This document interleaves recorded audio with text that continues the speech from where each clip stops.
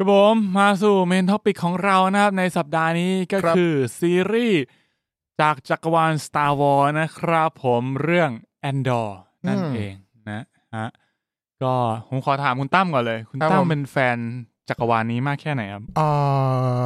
ผมดูแค่เรื่องหลักๆครับไม่ได้เรียกว่าอะไรชอบแต่ว่าไม่ได้เจาะลึกขนาดนั้นไม่ได้เนิร์ด Star Wars ว่าง่ายไม่ได้แบบไปตามอ่านข้อมูลนู่นนี่นั่นแต่ก็คือดูหนังใช่ดู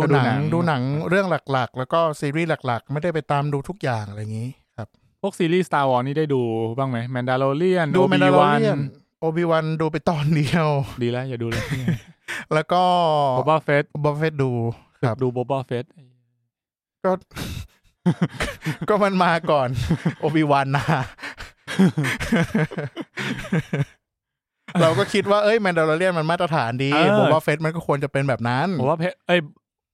Mandalorian นี่แบบเพลินๆสนุกใช่ๆBoba Fett แม่งแบบก็สนุก EP ท้ายที่ไกลที่มีเพื่อนมาที่มีเพื่อนมาแล้วก็ตกลงเรื่องอะไรแน่เป็นซีซั่น 2.5 นั่นแหละเนี่ยคุณมีนไม่ยอมดู Mandalorian ที่ผมไม่น่าเป็นแฟน Star Wars ขนาดนั้นตั้งแต่ภาค 9นั่นแหละเนี่ยมันรู้ตัวเร็วอ่ะAndor สนุกสนุกไงเข้าเรื่องนี้เลยเหรอAndor คือกูเหมือนแบบกูแบบพวงอะไรอ่ะกูไม่อยากพูดถึงเรื่องอื่นละกูAndor คือกูได้อ่ะกูแบบกูดูObi-Wanนะดูจนจบด้วยมึงเสือกดูยิ้มเลิกจังเท่มึงก็ยังดูจนจบนะObi-Wan มึงถ้ามึงอยากดูนะต้ามึงดูตอนสุดท้ายพอมึงคราวที่แล้วมึงบอกกูให้ดู EP 6อย่างเดียวนั่นคือ The Best ส่วนนี้คือ The Best ทั้งเรื่องจริงเกือบทั้งเรื่องนั่นนะครับผม Andor เป็นเรื่องราวของCassian Andor ตัวละครจาก Rogue One นะครับผมถ้าใครพูดถึง Rogue One เว้ยตอนแรกกูตั้งใจไว้ว่าดู Andor จบกูจะดู Rogue One ก่อนมาอัดกับพวกมึงครับกูลืมไม่เป็นไรลืมดูตอนนี้ลืม Rogue One ไปแล้วเก็บไว้ผมอยากดูเหมือนกันผมกะว่ารอดู2แล้วก็ตามด้วยต่อยาวไปเลยใช่ก็เรียกว่ามันเป็นภาคก่อนของ Rogue One เนาะเพราะว่าถ้าเกิดใครดู Rogue One ก็น่าจะรู้แล้วแหละว่าตัวละคร Andor เนี่ยเขาเกิดอะไรขึ้นนะครับผมตอนนี้ก็จะย้อนกลับมาตั้งแต่แบบ Cassian Andor คือใครตั้งแต่แบบยังเป็นแบบใครไม่รู้อ่ะ Andor อ่ะคนนึงที่ชื่อว่า Andor ยังแบบโซโลอยู่เลยโซโลอะไรอ่ะโซโลกูไม่ได้ดูไม่ใช่มันต้องถามว่ามันแต่ก่อนมันชื่อฮานฮานอะไรฮานว่าฮานโซโลก็กูมาคนเดียวมันเป็นอย่างนี้จริงบอกแล้วกูไม่ได้เป็นแฟน Star Wars ขนาดนั้นแล้วสักพักแล้วคือต้องบอกว่ากูเนี่ยก็ไม่ได้เป็นแฟน Star Wars เท่าไหร่เพราะว่าแม่งพูดยากว่ะแม่งเหมือนกูเป็นแฟนแมนยูที่แบบพอแมนยูแม่งตกชั้นแล้วกูแบบเฮ้ยกูเลิกดูแล้วอะไรเงี้ยเหี้ยมันก็รู้สึกแย่นะไม่เป็นไรหรอกแต่คือมันเป็นแบบมันเป็นสิ่งที่ทำอะไรไม่ได้ก็เป็นสิ่งที่พึงนำได้เว้ยเฮ้ยกูไม่ได้ฮาร์ดคอร์อยู่แล้วกูไม่ได้แบบเฮ้ย Star Wars ต้องอย่างงี้คือกูไม่รู้หรอก Star Wars ต้องยังไงแต่อย่างเงี้ยไม่เดินนะมึงกูเดินต่อไม่ได้แล้วแต่พอ Andor มาโอเคทางอื่นมันจะเดินไปไหนก็ไปมึงไปเลยกูเอาทางเนี้ยกูเดินกับ Andor ใช่กูรู้ว่าจะเดินกับ Andor ได้ไม่นานแต่กูก็จะจับมือมันให้มันมั่นไม่เป็นไรส่งมันถึงปลายทางมันไปได้อีกไม่นานกูรอเดินกับลูกสาวAndorได้ก็จะมีจุดนึงที่มันต้องไปชนกับRogue Oneแล้วไงครับใช่ครับผมก็ส่วนตัวผมก็คือดูแค่ภาค7 8 9ภาค 1-6 เนี่ยเคยดูผ่านๆจำอะไรไม่ได้เลยจำอะไรไม่ได้เหมือนกันผมคิดว่าอยากมากเลย 1-9 แล้วบอกจำอะไรไม่ได้ไม่ดู7 8 9 1-6หมายถึง1-6ที่จำไม่ได้ 1-6 ภาคแบบสกายวอล์กเกอร์7 8 9สกายวอล์กเกอร์นี่หว่าไม่มันไม่ควรใช่อ่ะยังไงมึงก็ต้องจำฉากนั้นได้ You underestimate my power จำได้จริงๆถ้ามันบอกตอนสุดท้ายชื่อเลพาพาทีนกูอาจจะแบบ Bravo จริง มึงแบบโอ้บิวเยอะไม่เอากูไม่อยากกลับไปยอมรับในกำพืชตัวเองมึงบิวมาทั้งลานทั้งเรื่องอีสัตว์เสือกช่างแม่งเหอะพาพาทีมนามสกุลเลยวะพาพาทีมสกายวอล์กเกอร์ทุกคนจะนามสกุลสกายวอล์กเกอร์ไม่ได้เพื่อนมึงไม่รู้จักเหรอแคสเซียนสกายวอล์กว่ามึงตั้งแต่ตอน1ถึงตอนสุดท้ายของ Andor ที่มึงดูมาคือไม่ใช่อ่ะไม่มีเขาของ Star Wars ภาคหลักเลยดีกว่าหลายๆอย่างผมคือด้วยความที่มันก็ออกมานานแล้วแอนดอร์คือแม่งจบไปนานแล้วหลายเดือนแล้วทำให้ผมได้มีโอกาสไปดูแบบรีวิวหลายๆเจ้าของต่างประเทศอะไรอย่างเงี้ยมันก็แบบมีฝั่งที่แบบเขาดูวิเคราะห์พวกแบบซีนิมาโตกราฟีอะไรเงี้ยมันก็ทำให้เรารู้สึกว่ามันแบบแค่การเปลี่ยนมุมมองการเล่าเรื่องของมันอ่ะมันทำให้เรื่องมันดูสมจริงขึ้นมากๆมันเหมือนกับวิธีการเล่าเรื่องของเขาอย่างเงี้ยมันทำให้เรารู้สึกว่าตัวละครแต่ละตัวทุกตัวมันแบบมันเป็นคนจริงๆอ่ะแต่จริงนะเว้ยคือจริงเซตเทิลกับสิ่งที่มันเกิดขึ้นกับคุณโอบิวันอ่ะมันควรจะไม่ต่างกันมากถูกปะโอบิวันมันเป็นเจไดไงอาชาแต่มันควรจะใช้ชีวิตอย่างนั้นยังไงยังแอนดอร์เหรอไม่ถึงขนาดแอนดอร์แต่แบบทำไมแอนดอร์มันถึงแบบมึงพระถ่ายแบบนี้ได้อ่ะมึงดูโอบิวันมันใช้พลังตั้งเมื่อไหร่โอบิวันมันจากวงไงเฮียมันไม่ใช่พลังด้วยซ้ำมันก็ต้องเล่าแบบจากวงอ๋อจริงอันนี้พูดจริงไม่ได้ขำด้วยคือหมายถึงว่าแบบพวกแบบการตัดฉากการนู่นนี่นั่นอะไรเงี้ยเขาก็จะเล่าเป็นจากวงอ่ะเหมือนกับวิธีการนำเสนอมันคนละแบบเหมือนเขาจะบอกว่าเหมือนเป็นการนำเสนอแบบมันจะชอบแบบถ่ายมุมกว้างอย่างพวก Star Wars ใช่ไหมซีรีส์หรือ Obi-Wan อะไรมันจะเป็นการถ่ายมุมกว้างแล้วก็ซูมมาให้เราเห็นถึงตัวละครที่เราจะโฟกัสประมาณนี้เราจะได้เห็นเหมือนแบบเป็นการ introduce จักรวาล world building ในแบบของเขาแต่ส่วน Andor ที่เขาเน้นทำบ่อยๆก็คือเหมือนเราได้มองโลกของ Star Wars ในจักรวาลเนี่ยผ่านตัวละครที่เป็นคนตัวเล็กๆอ่ะมันทำให้มันเพิ่มความสมจริงในอีกรูปแบบหนึ่งที่มันทำให้แบบแค่ดีเทลในการแบบลำดับภาพอ่ะมันก็รู้สึกว่าจักรวาลนี้มันแตกต่างกันแล้วถ้างั้นแปลว่าผมอาจจะไม่ชอบคือสไตล์แต่วงเขาถ่ายทอดชนชั้นนำกับชนชั้นไพร่ให้มึงดูอ่ะ ชัดปะคือกูเลยเข้าใจไพ่มากกว่าใช่ชนชั้นไพ่มันก็จะใกล้ตัวเรากว่าเย้ยกูหาเพื่อนที่เป็นจากวงก่อนเฮ้ยมึงชอบโอบิวันเหรอวะเพื่อนบอกเฮ้ยกูชอบแอนดอร์นี่เปลี่ยนเลยนะอารมณ์กูเปลี่ยนเลยนะโอเคงั้นจริงๆก็เดี๋ยวเราคงจะเข้าสปอยแล้วเรามาดูคะแนนกันสักหน่อยแล้วกันนะครับไม่เสียดายคุณตั้นจริงวะจริงเรื่องนี้คือตั้นมันดูจบคนแรกแล้วชวนเพื่อนทุกคนพอถึงเวลาวันอัดไม่มาขายมากแล้วแม่งก็มาลาป่วยวันอัดใช่คนจะป่วยวะครับผมก็แค่เช่นดอนนะครับถ้ามุดพูดตรงๆก็คือ Rotten Tomato ตัวนี้ได้คะแนนค่อนข้างสูงอยู่ที่96และ85นะครับใน Rotten Tomato Critic ค่อนข้างที่จะให้แต่ไม่มีขอบทองนะใช่ไหมขอบทองมีด้วยเหรอปกติถ้ามุดว่าได้คะแนนสูงมันจะมีอะไรมีลายเซ็นนะมีด้วยเหรอจำไม่ได้แล้วรูป Tomato รูปมะเขือแบบมะเขือมันจะมีทองปั๊มอ๋อเหรอลองไปหาดูคลิปทองลองไปหาดูแล้วนะครับส่วน IMDb เนี่ยก็คะแนนอยู่ที่ 8.4 เต็ม 10ครับก็ครับผม Andor ไปในทิศทางเดียวกันก็ควรจะไปในทิศทางเดียวกันแหละนะครับผมดีจริงเรื่องนี้ก็ด้วยความที่EP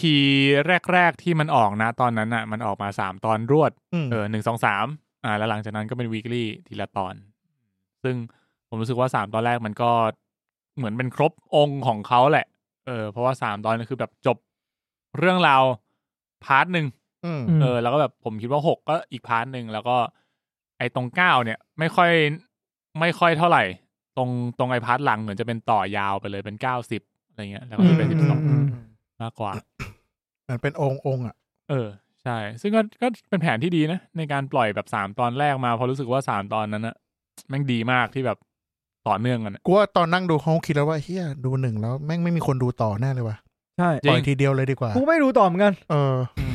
นี่คุณปุณส่งมีมนี่มาผมชอบมากเลยนะครับมันมองไม่เห็นข้างล่างข้างล่างมันเขียนว่า two guards harass a random guy on Morana 1 ก็คือเป็นยาม2คนที่แบบอยู่ๆก็ไปหาเรื่องไอ้หนุ่มคนนึงอันนี้คือเหตุการณ์ที่เกิดขึ้นในแอนดอร์เป็นจุดเริ่มต้นที่ทำให้เดสตาร์แมงบึมนั่นคือเป็นตอนโลกวันครับกูชอบรูปนี้นะเอาเป็นหน้าปกไหมเดี๋ยว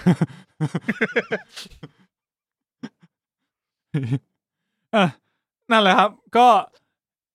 อันนี้เมื่อกี้ไม่สปอยโลกวันนะไม่สปอยเหรอไม่มีใครรู้หรอกโอเคงั้นผมว่าจริงๆเราน่าจะขายเรื่องนี้มาเยอะมากๆแล้วครับเราไปเข้าสปอยเลอร์ทอล์กกันเลยดีกว่าไม่ต้องลีลามากนะครับเพราะเดี๋ยวเราต้องไปกินข้าวมื้อดึกได้ครับเดี๋ยวจะไปไม่ทันก่อนร้านปิดโอเคงั้นมาเริ่มเข้าสู่สปอยเลอร์ทอล์กกันเลยคุณตั้มที่ดูจบล่าสุดเนี่ยน่าจะนำพวกเราได้เพราะคุณรู้ไม่หมดแล้วก็เริ่มเรื่องมาก็เหมือนที่เราพูดไปเมื่อกี้ครับก็คือไอ้หนุ่ม2คนที่อยากจะเป็นนักเลงนะ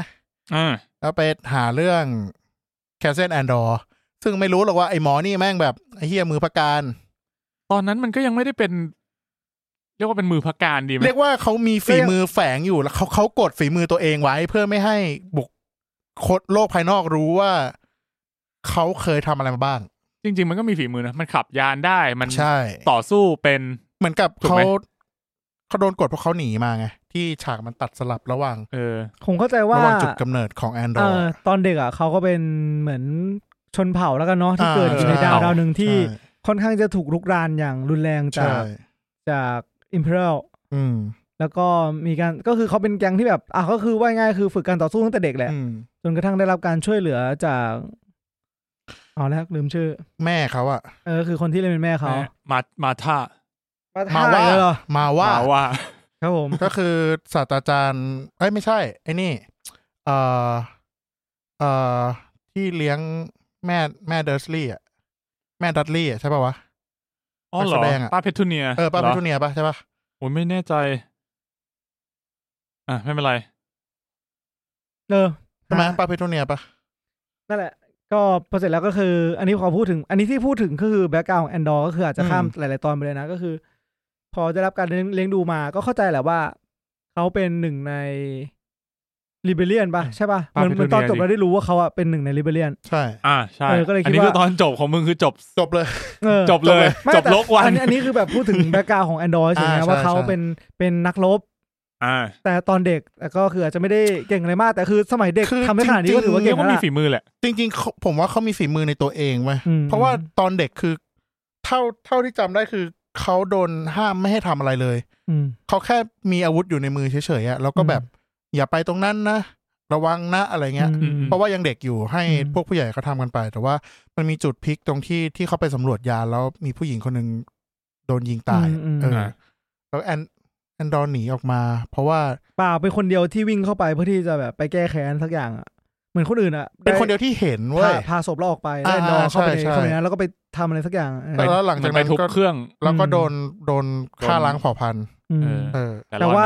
าระหว่างที่ทุบอยู่นั่นแหละก็คือได้เจอกับมาว่าช่วยมากับอีกคนนึงจำชื่อไม่ได้ละแล้วก็พาหนี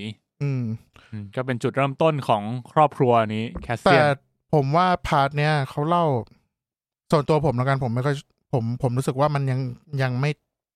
เต็มที่คือผมรู้สึกว่ามันยังทำให้เราเห็นวัยเด็กแอนดอร์ได้ไม่ชัดพอเห็นด้วยนะผมว่ามันแบบมันน่าจะถึงเผ่านี้อีกนิดนึงให้ความสำคัญกับเผ่านี้อีกนิดนึงเพราะว่าเอาจริงมึงชื่อเผ่านี้มา3 ครั้งเองมั้งกูจำชื่อไม่ได้เลยเนี่ยจำไม่ได้ด้วยอาจจะเล่นซีซั่น2เล่นไม่รู้เหมือนกันไงอาจจะก็ได้ผมคิดเองว่าคิดว่าเขาน่าจะเก็บเอลิเมนต์นี้ไปเล่นได้ยังไม่ต้องรีบคิดเพราะว่าจริงๆจุดเริ่มต้นของแอนดอร์คือมันไปตามหาน้องสาวใช่ใช่ที่แบบสถานบันเทิงแห่งหนึ่งก็ไปจังหวัดกำแพงเพชรโชว์เสร็จตี 1 ครึ่งแล้วก็ด้วยความเหนื่อยล้าผมไม่เห็นเจอเลยกินตัวเหม็นหึ่งรีบบึ่งรถกลับจะมาแค่เลยวะดาจิ้มเลยนะโอ้ยเฮ้ยมึงยุคไหนเนี่ยยุคเราเนี่ยนั้นผมยังไม่ฟังเพลงฮิปฮอปเลยเนี่ยมันเด็กกระแสหลากว่ะที่พวกชาวล็อกนั่นแหละก็คือจุดเริ่มต้นของเรื่องเนี้ยที่รู้สึกว่าแบบ EP 1แล้วผมดูแล้วแบบมันต้องการจะเล่าอะไรให้กูดูแบบมันก็ไปตามหาน้องสาวก็แบบไปหาข่าวคราวที่ดาวดวงนึงมรณะวันตอนนั้น แล้วก็ไปเจอยามแล้วก็ยิงทิ้งด้วยความที่คือยิงคนแรกด้วยอุบัติเหตุด้วยซ้ำใช่เพราะว่าตัวเองจะโดนทำร้ายก็เลยป้องกันตัวซึ่งไอ้2คนนั้นแม่งมาหาเรื่องไงตอนสุดท้ายไม่รู้จะทำยังไงกลัวโดนจับก็เลยยิงอีกคนทิ้งแม่งเลยจะได้ไม่มีคนรู้มันเลยตามเลยแล้วกูยิง1หรือยิง2ก็คงเท่ากันแหละมั้งแม่งเลยตามเลยแบบไกลมากเลยนะมึงเลยไปไกลสัสๆเลยอะจากตรงนั้นอะไอ้เหี้ยมันเนี่ยแหละมันคือแบบสถานการณ์สร้างวีรบุรุษอ่ะคือเราดูทั้งเรื่องเราก็จะรู้สึกว่าแบบไอ้เหี้ยนี่มันเป็นพระเอกทรงไหนวะเนี่ยบางทีกูก็ไม่ได้เอาใจช่วยมันเท่าไหร่นะมันแบบมันเหมือนแค่เราเห็นเรื่องราวผ่านแอนดอร์เฉยๆอ่ะแต่เราไม่ได้รู้สึกว่ามันมีความเป็นพระเอกอ่ะมันดูเป็นคนธรรมดาที่ค่อยๆแสดงฝีมือออกมาตกกระไดพลอยโจรตกกระไดพลอยโจรแล้วค่อยๆปล่อยพลังออกมาใช่นอกจากมุมแอนดอร์แล้วก็จะมีอีกมุมหนึ่งที่เขาเล่าก็คือฝั่งจักรวรรดิตอนนั้นมันคือจักรวรรดิเอ็มพายจักรวรรดิอิมพีเรียลอิมพีเรียลมันเหมือนมันมีคนละยุคอ่ะในสตาร์วอร์มันมีอิมพีเรียลมีจักรวรรดิมีอะไรกูก็ไม่แม่นเหมือนกันอันนี้น่าเป็นอิมพีเรียลISB หรืออะไรสักอย่าง ISP องค์กรลับของเขาองค์กรเหมือนแบบรักษาความปลอดภัยอ่ะของอิมพีเรียลเขาเรียกองค์การมหาชนนั่นนะเว้ยเป็นองค์กรอิสระเว้ยเขาเป็นองค์กรอิสระตอนแรกเข้าตลาดหุ้นไม่ใช่องค์กรอิสระก็คือพวกกกต.ศาลรัฐธรรมนูญอะไรเงี้ยองค์กรอิสระโอเคอิสระปะล่ะอิสระแหละถ้ามีเงิน นี่ก็อิสระเหมือนกันควบคุมได้โดยอิสระโดยใคร ก็ไม่รู้นั่นแหละก็อาร์คแรกเนี่ยของ3ตอนแรกมันคือการที่จริงๆเราได้เห็นว่าแอนดอร์แม่งแค่พยายามแบบใช้ชีวิตอ่ะคุณไม่รู้มันต้องการทำอะไรหาเงินไปตามหาน้องสาวอ่ะรู้สึกมันทำแค่เนี้ยก็เหมือนจะแค่นั้นป่ะใช้ชีวิตอ่ะดิ้นรนอ่ะมึงใช่วันๆแค่จะใช้ชีวิตก็ลำบากแล้วมึงจะเอาเวลาไปคิดอะไรกว่าแล้วไอการที่มันไปฆ่าไอยาม2คนนั้นน่ะมันก็เลยทำให้เกิดเรื่องไงแบบมีคนมาตามล่ามันซึ่งก็เป็นไอหนุ่มคนนึงเป็นเรียกว่าอะไรวะข้าราชการน้ำดีคนหนึ่งในถ้าเรามองในมุมมองของเอ็มพายเนี่ยในองค์กรที่แม่งเช้าชามเย็นชามอ่ะเราจะรู้สึกว่าเฮ้ยนายมันแบบเจ๋งว่ะเป็นคนตั้งใจทำงานอ่ะใช่แหละผมว่าถ้ามองในมุมคนนี้จริงๆอ่ะมันคือคนที่มีไฟไว้คนหนุ่มที่มีไฟอ่ะแต่ว่าหัวหน้าคนหนุ่มคนนี้แต่ว่าระบบมันไม่เอื้อมันทำให้ผมนึกถึงจริงๆถ้ามึงพลิกมุมมองนิดนึงอ่ะมันจะเหมือนเรื่องอันนี้เลยเว้ยในอาร์เคนคือมันจะมีคนหนุ่มที่แบบว่าพยายามจะแบบทำทุกอย่างให้มันถูกต้องอ่ะกับอีกฝั่งนึงที่แบบว่าต้องมีความรุ่มอร่วยเพราะว่ารู้อยู่ว่าจริงๆแล้วคอนฟลิกต์ตรงนี้มันหนักมากแล้วแต่หัวหน้ามันไม่ได้รุ่มอร่วยไงหัวหน้ามันไม่เอาอะไรเลยไงก็เป็นพวกเช้าชามเย็นชามไงก็มองมุมนั้นก็ได้แต่ในอาร์เคนน่ะมันจะเป็นอีกรูปแบบนึงก็คือมันจะมีเคยดูอาร์เคนไหมตั้มยังไปดูคือมันจะมีเหมือนว่าเป็นของปีที่แล้วเลยเป็นคอนฟลิกต์ของแบบเหมือนแบบว่าเขาเรียกอันเดอร์เหมือนแบบว่าโลกที่อยู่แบบเหมือนเป็นอันเดอร์เวิลด์เป็นโลกที่แบบโดนกดขี่หนักๆเลยอ่ะแต่พร้อมที่จะระเบิดทุกเมื่อกับฝ่ายแบบฝ่ายองครักษ์ฝ่ายอยู่ในเขาเรียกนะพวกทหารน่ะก็จะมาคอยกดพวกนี้ไว้แล้วพอมันเกิดเรื่องแบบอะไรอย่างเงี้ยเทาๆเกิดขึ้นอ่ะโดยที่จับใครก็ไม่ได้อีกฝั่งหนึ่งก็จะตามเต็มที่เพราะว่าแบบเหมือนแบบเป็นเด็กวัยรุ่นไฟแรงแต่อีกฝั่งหนึ่งอ่ะก็จะรู้ถึงว่าจริงๆแล้วอ่ะนอกจากเรื่องพวกนี้มันมีความสัมพันธ์อยู่แล้วฝั่งนู้นมันก็จะเอาผิดอย่างเดียวไงโดยที่ไม่ได้รู้ว่าเรื่องจริงๆแล้วฝั่งเนี้ยใครไปเริ่มก่อน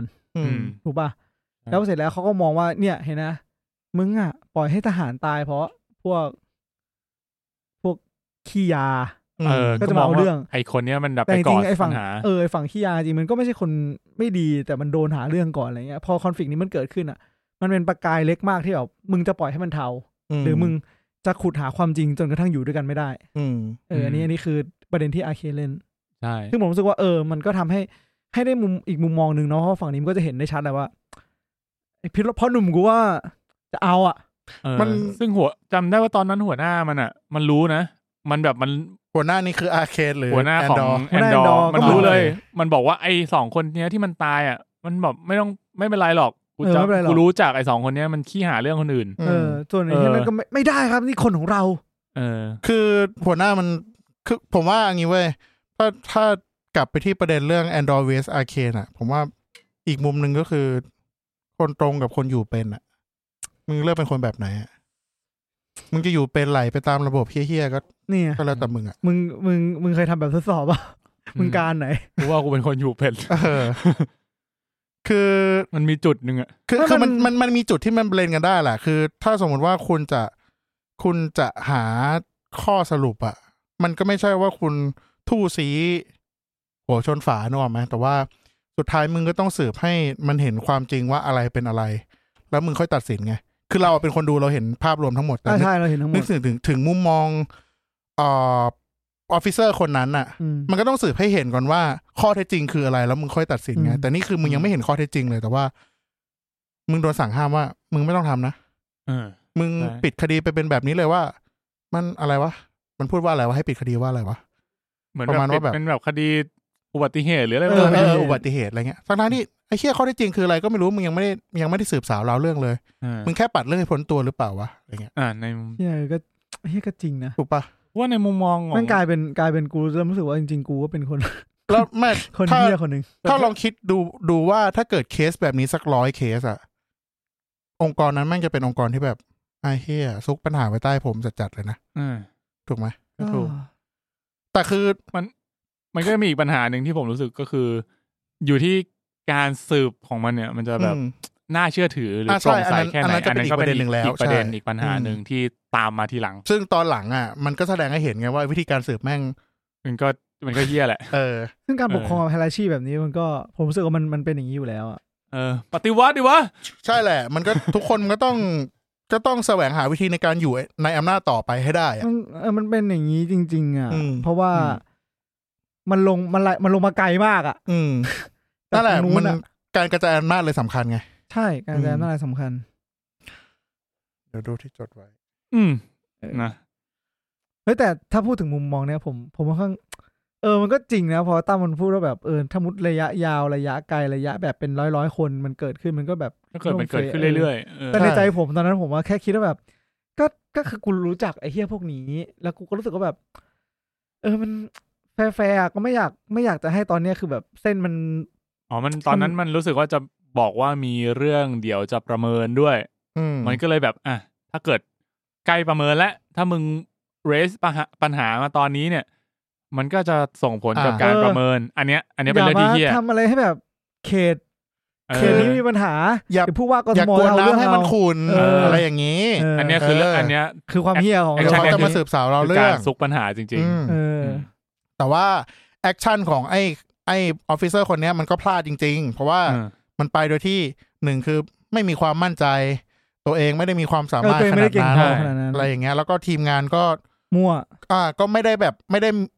มีใจกับให้ใจกับมึงเต็มที่อะไรเงี้ยมันเลยทำให้ภารกิจแม่งล้มเหลวแล้วก็สุดท้ายก็ระเบิดตูมขึ้นมาจริงองค์กรจากองค์กรอิสระก็เลยโดนรัฐเข้ามาควบคุมโดน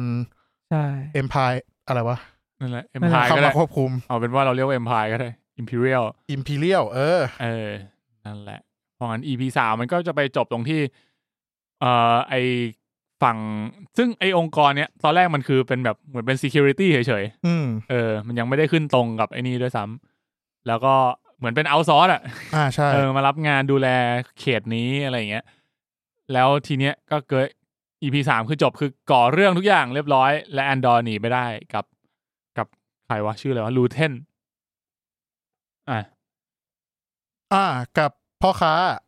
าชื่ออะไรวะชื่อลูเทนครับซึ่ง EP 3เนี่ยดีไหมดีก็จริงๆผมดูรวดเดียวไงผมเลยรู้สึกว่า1 2 3มันคือองค์เดียวกันเหมือนเป็นตอนเดียวกันเลยใช่ว่าดูด้วยสปีดมึงเนี่ย1 2 3แม่งเหมือนดูเรื่องนึงมันเหมือนหนัง1เรื่องดังนั้นเนี่ยผมเลยไม่ค่อยรู้สึกไม่ค่อยรู้สึกอะไรกับ EP 1-2 สักเท่าไหร่เพราะว่ามองว่ามันเป็นก้อนเดียวกันโอเคใน Star Wars Fandom เขาบอกว่ามันเป็น forward the tale of rebellion against empire นะโอเคจักรวรรดิถูกแล้ว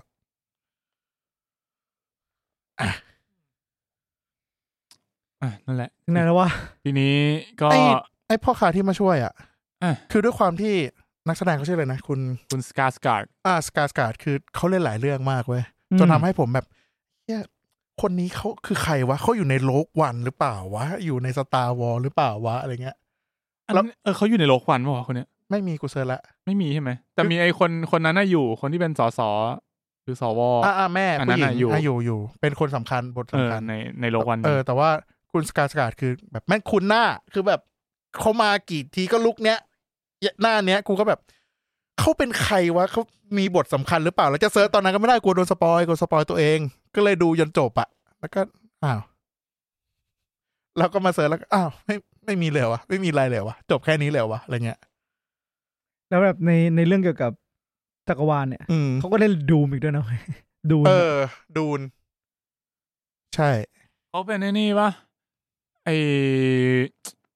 ชื่ออะไรวะบารอนบารอนในดูนที่แบบลอยได้ที่มันเกือบตายครับเจ๋งกูว่าบทของลูเทนเนี่ยมันมี power มากผมยังรู้สึกว่ามันยังมีสิ่งที่ยังไม่เฉลยผมดูว่าลูเทนจริงๆแล้วเป็นใครเว้ยใช่ผมว่ามันมียิ่งตอนจะจบนะรู้สึกแบบโอ้โหมึง powerful มากมันมีทฤษฎีไงผมควรจะเล่าให้คุณฟังทฤษฎีแล้วเหรอไม่เอานะงั้นปกติมึงคุยกันไหมล่ะแต่สำหรับกูไม่ค่อยอยากฟังตอนจบมันจะมีคุณรู้จักไอ้ที่ถามงี้ก่อนคุณรู้จักไอ้หินก้อนหนึ่งที่ลูเทนฝากให้แอนดอร์ไว้ไหมที่มีลูกตา2ลูกไม่ใช่คนละหินกันที่เป็นเหมือนเป็นแท่งสีฟ้าที่บอกว่าจะมีมูลค่าเท่าไหร่สักอย่างไฮเปอร์คริสตัลรู้จักโอเคก็คิดว่าเขาก็คิดว่าหรือว่าลูเทนจะมีความเกี่ยวข้องผมคิดเหมือนกันหรือจะมีความเกี่ยวข้องอันนี้เราพยายามพูดอ้อมๆให้แบบไม่สปอยก็ถ้าเกิดอยากรู้ก็ลองไปเสิร์ชดูว่าไฮเปอร์คริสตัลเนี่ยมันคืออะไรก็ลองเชื่อมโยงดูว่ามีคนคาดเดาว่าจะเป็นหรือเปล่าซีซั่น2เขาน่าจะเป็นตัวหลักแบบหลักกว่านี้เลยน่าจะมีบทเยอะน่าจะมีบทเยอะกว่านี้ตายเพราะไม่อยู่ในโลกวันก็ต้องตายแหละไอ้เหี้ยใครจะไม่ตายนะคนเราเกิดมาต้องตายคือถ้าสมมติแอนดอร์มี3ซีซั่นมันอาจจะไปตายซีซั่น3ก็ได้แต่มันต้องตายมี2เนี่ยมันต้องตายแล้วอาร์คแรกจบไปที่มันหนีไปด้วยกันผมว่าไอ้ฉากแบบที่ไอ้ตอนที่แบบมันช่วยกันทุบพอมันทหารมันบุกแล้วมันก็ช่วยกันทุบเหล็กแกงที่นี่ไหนวะเนี่ยตอน EP 3ที่มันเหมือนกับว่าไอ้พวกยามพวกนี้มันมาจับแอนดอร์ใช่ป่ะแล้วแบบแล้วชาวบ้านก็ช่วยกันเคาะเหล็กใช่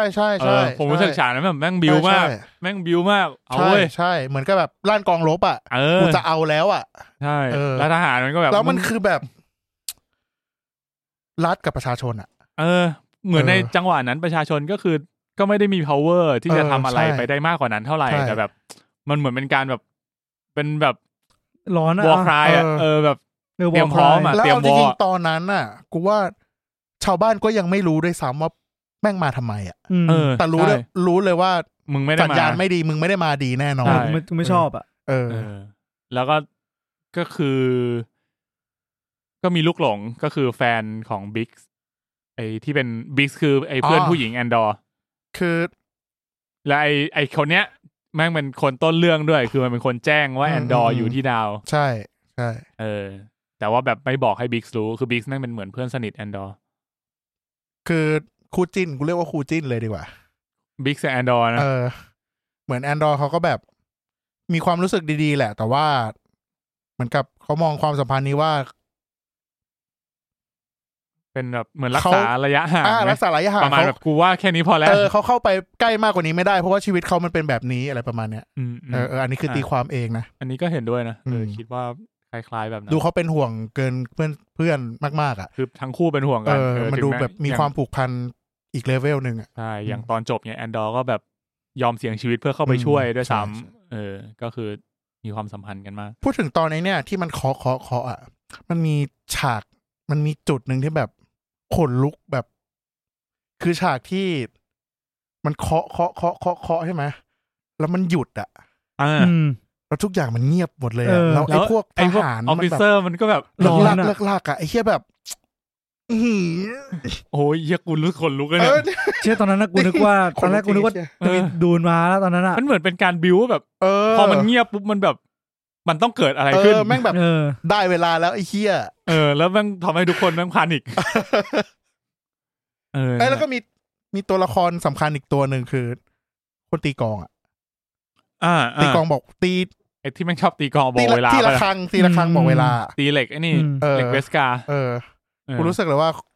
คนนี้แม่งต้องเป็นตัวละครสำคัญอ่ะเพราะว่าแอร์ไทม์เยอะมากชอบขึ้นไปตีนึกออกไหมตอนขึ้นออกไปตีแบบกว่าจะแล้วตอนจบที่มันถีบไอ้นี่หรอถีบสตอมทูเปอร์แอร์ไทม์แม่งเยอะมากเลยคนเนี้ยเป็นไปได้นั่นแหละก็ในที่สุดก็หนีออกมาได้แอนดอร์คือมีลูเทนพาหนีออกมาซึ่งลูเทนก็เหมือนกับว่าจุดประสงค์มันคือพอจะรู้จักแอนดอร์อยู่แล้วก็อยากจะเอามาใช้งานจริงๆลูเทนนี่คือผู้ชักใยแบบเป็นคือผู้ชักใยจริงๆชักใยเลยคือถ้ามีมล้อกันว่าแมวก็คือผู้ชักใยก็คือลูเทนคือคนนั้นเลยเพราะว่าไอ้เหี้ยถ้าฉากถ้าบอกว่าลูเทนไม่อยู่ในโลกวันเนี่ยกูว่าฉากที่มันถึงเวลาของมันแม่งต้องอีปิกมากๆก็จะคาดหวังไอ้แค่อาจจะโผล่มาหลังโลกวันก็ได้ฮะโลกวันนี่คือโลกวันมันคอนทินิวเลยนะโดนดาร์ธเวเดอร์จิ้มไม่มันอาจจะแบบว่ามีอีกองค์กรหรือซัมติงเป็นเด่นอยู่ไซส์สตอรี่อย่างเงี้ยระหว่างที่ไอ้ลุค4-5-6สกายวอล์กเกอร์ไปอีกทางนึงอันนี้ก็อาจจะมีซีรีส์เรื่องลูเทนอีกเรื่องนึงก็ได้ไม่รู้ไงตอนสร้างมั้ยเอาจริงตอนแอนดอร์สร้างคนก็สงสัยกันนะแบบมึงตัวนี้ใครก็รู้อยู่แล้วว่าเดี๋ยวมึงจะเกิดอะไรขึ้นใช่ๆมันรู้อยู่แล้วมันจะน่าสนใจได้ยังไงวะตัวอย่างแรกมา 7K เชื่อกลายเป็นว่าแม่งดีสัสๆเลยสักพักซีรีส์เรื่องหน้ามาไม่ได้ชื่อแอนดอร์ชื่อลูเทนแอนดอร์ซีรีส์วะไม่เป็นไรทิ้งไปกันเรื่อยๆแล้วนะทีเนี้ยขึ้นโลโก้ Star Wars ชื่อเรื่องลูเทนแล้วก็มีติ่งข้างล่างว่าแอนดอร์ซีรีส์ไอ้เหี้ยซีซั่น3เดี๋ยวค่อยหาตัวละครโผล่ชั้น2ได้ไปแล้วมาว่าตายแล้วไอ้เหี้ยย้อนกลับไปมาว่าตอนสาวๆไอ้เหี้ยมึงจะย้อนไปไหนพอเหี้ยเข้าเรื่องโอเคนั่นคือองค์แรกนะครับก็ผมว่าฉาก EP 3เนี่ยอย่างที่ตั้มบอกตอนที่มันหยุดตีกองอีปิกสัสมันบิวมาได้ดีจริงแล้วก็อาร์คที่2ก็คือเรื่องราวของการไปปล้นที่มันทำให้เมืองดูใหญ่ขึ้นจริงนะหมายถึงว่าตอนเขาถ้าไม่มีฉากตอนที่ลูเทนขึ้นรถมานานๆแล้วมีคนนั่งคุยด้วยแล้วเห็นเมืองไปเรื่อยๆมันผมจะรู้สึกว่าเมืองเนี่ยมันเล็กกว่ามันก็จะเห็นแค่บ้านวิ่งไปวิ่งมาแอนดอร์ร้านขายของเก่ากับบาร์แต่พอมันเคาะกันงี้ปุ๊บไอ้เหี้ยมันเหมือนแม่งเคาะกันทั้งจังหวัดใช่เนี่ยมันทำให้รู้สึกว่าเรื่องเนี้ยมันแบบสเกลจักรวาลมันมีความเป็นมนุษย์อ่ะมันแบบมันชอบใส่ฉากคุยกันอย่างลูเทนที่มันคุยกับไอ้เหี้ยผู้โดยสารน่ะจริงก็ไม่ได้จำเป็นอะไรมึงอาจจะเห็นภาพแบบตัดฉากแบบลูเทนขึ้นยานแล้วก็บินฟู่เข้าเมืองจบก็ได้แต่มันใส่มาเพื่อแบบมันรู้สึกว่าไอ้เหี้ยตัวละครพวกนี้มันมีความเป็นมนุษย์เป็นคนที่เราใกล้ชิดยังไงไม่รู้หรอตอนนั้นแบบที่นี่ใครแล้วคุยกับตอนนั้นใช่ใครมีจะโดนปล้นไหมคือตอนนั้นเรายังสับสนอยู่เลยว่าใครเป็นใครก็ไม่รู้เต็มไปหมดเลยตอนแรกๆที่นี่จะโดนปล้นแล้วรู้เทนจะดับชักดาบมาฟันที่นั่นแขนขาดไหมมึงจะปิดง่ายแบบเจไดโผล่หรือเปล่าก็เป็นไปได้ใช่แล้วเรื่องนี้มันมีฉากอันนี้เยอะด้วยฉากกินแบบเดี๋ยวกินข้าวกินนมกินน้ำกินเหี้ยเต็มไปหมดอ่ะก็คนเรามันคุยกันตอนกินใช่ครับกำลังนึกแต่ละฉากอยู่ไม่ได้จะพูดอะไรมันมียุคนึงบริษัทเลยที่ในซิลิคอนก็คือแบบเขาบอกว่าให้มีวัฒนธรรมกินกับข้าวด้วยกันเลยนะเพื่อแลกเปลี่ยนไอเดียกันมันแค่รู้สึกว่าเหมือนมันทำให้เรารู้สึกถึงความเป็นคนของแต่ละตัวละครมากขึ้นอะไรเงี้ยแบบทุกตัวมันก็กูก็ต้องกินข้าวใช่ปกติต้องใช้ชีวิตไม่ได้แบบกูมาถึงลบแล้วกูก็หนีจบแค่นี้ต่อจากนั้นก็คือแอนดอร์ถูกพาไปที่ดาวห่างไกลที่มีทุ่งหญ้าเขียวขจีอัลดานีครับผมไปเริ่มต้นภารกิจโดยที่ลูเทนโยนเข้าไปบอกว่ามึงไปช่วยปล้นหน่อยไอ้พวกนี้มันกากเหลือเกินกูสับสนดาวกูไปเอาดาวที่นั่นมาดาวไหนเนี่ยดาวของโอบิวันทาทูอินอ่ะที่มันพาไปดาวแรกอ่ะช่างมันเถอะกลับมาตรงนี้ก่อนก็เหมือนว่าจะเป็นดาวที่เก็บเงินเดือนของฝั่ง Empire ไว้เหมือนตรงใช่มีฐานอะไรสักอย่างวะที่มีใครมีความรู้เรื่องเงิน Star Wars มั้ยยี่กูเริ่มอยากรู้แล้วตอนนั้นที่ดูกันมีใครบอกว่าแบบมึงบอกว่ามีที่บอกว่าทำไมมึงยังใช้เงินเป็นแบบเป็นฟิสิคอลอยู่ไม่ใช่กูเหมือนแบบมึงไม่ได้แบบโอนเงินกันเหรอจักรวาลมึงออกจะกูพยายามจินตนาการแบบไอ้เหี้ยนี่คือแบบ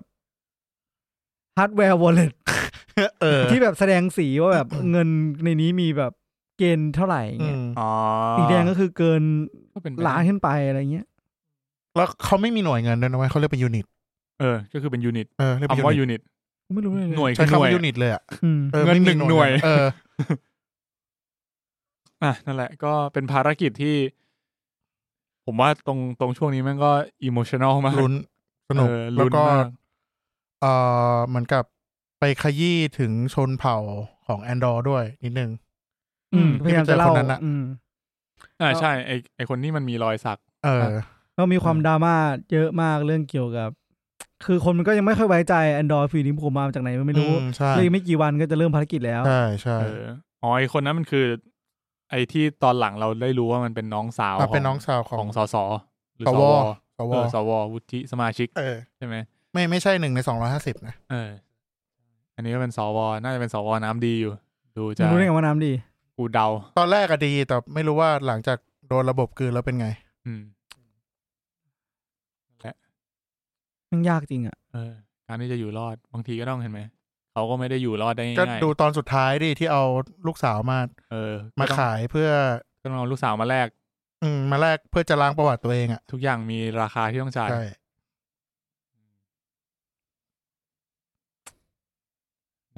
แต่คือเขาก็ต้องทำเพื่อตัวเขาเองด้วยหนึ่งอีกอย่างหนึ่งก็เพื่อภารกิจที่เขาทำอยู่ด้วยไหมเพราะว่าเขาเป็นสปายก็ใช่มันเป็นกูว่ามันเป็นแบบการตัดสินใจที่ยากมากยากในการแบบก้ำกึ่งมากจริงเป็นกูก็ไม่รู้จะทำไงมึงจะยอมทุกอย่างตรงนี้แล้วมึงคือคีย์สำคัญของการปฏิวัติอ่ะนึกออกไหมมึงไม่สามารถที่จะแบบปล่อยให้จบตรงนี้ได้ไม่ใช่ว่าขาดมึงไม่ได้เว้ยแต่ว่าถ้าขาดมึงไปแล้วกระบวนการมันอาจจะแย่ลงมันอาจจะช้ากว่าเดิมอะไรเงี้ยแต่นั่นแหละกลับมาที่ดาวกลับมาที่อัลดานี่การปล้นก็เริ่มต้นวางแผนกันอันนี้ผมว่ามีพาร์ทที่แบบมันมียานไทไฟเตอร์ยาน Star Wars เป็นปีกก็เป็นฉากที่รู้สึกว่ามันทำให้ยานของจักรวรรดิยานดูน่ากลัวดิจริงแต่เรื่องนี้มันบิวให้ยานดูน่ากลัวมากเลยนะเรื่องนี้ทำให้จักรวรรดิมันดูน่ากลัวนะใช่ดูแบบไอ้เหี้ยสตอร์มทูเปอร์เนี่ยมันน่าจะยิงกูตายได้คือคนธรรมดาเจอยานคือแบบมึงโหสุกโหสุจริงหนีก็สุกโหสุกวิ่งป่าล่าบะบอกเลยไม่ใช่แบบดึงลงมาใช่ไหมยานแตกเชี่ยอะไรเนี่ยยานนั่งแบบบินมาดิเล่นน่ะทั้งฝูงก็ได้เข้ามาเลยสตอร์มทูเปอร์เป็นกี้อ่ะแต่นี่คือแบบไอ้เหี้ยคนแม่งเห็นสตอร์มทูเปอร์ก็ขนหัวลุกแล้วอะจริงคือสตอร์มทูเปอร์เรื่องนี้มันยิงคนตายไงยิงแบบตายจริงอ่ะแล้วคือที่มันเล่าว่าคนหนึ่งในแก๊งขโมยแก๊งโจรเป็นสตอร์มทูเปอร์เก่าอ่ะไอคนที่ทำตัวเหมือนเป็นหัวหน้าใช่ไหมที่เป็นคนสั่งการแล้วคือแบบแค่ประเด็นนี้แม่งก็รู้สึกว่าไอ้เหี้ยแม่งมี power มากเลยอ่ะใช่ทั้งที่สตอร์มทูเปอร์แม่งคือกี้ในหัวเราแต่ก่อนมันคือแบบลูกกระจอกอ่ะตัวใช้แล้วทิ้งอ่ะเหมือนชื่ออะไรนะฟินวะในภาค7ในภาค7เงี้ยมันก็เลยก็ยังรู้สึกว่าฟินแม่งก็กักอ่อนๆน่ะแต่คือ Stormtrooper เรียกว่าอะไรวะภาพลักษณ์ของ Stormtrooper ในซีรีส์เรื่องนี้คือแม่งเก่งกว่าคนทั่วไปมากอ่ะมันคือเหมือนดูเป็นทหารดูเป็น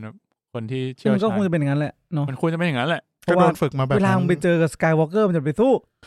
ก็ใช่แต่มึงช่วยยิงให้โดนหน่อยได้ไหมอย่างน้อยมึงยิงให้มันปัดก็ยังดีมันเปลี่ยนวิธีไงมีฟอร์สก็เปลี่ยนวิธีแล้วมีฟอร์สยิงมันยิงตรง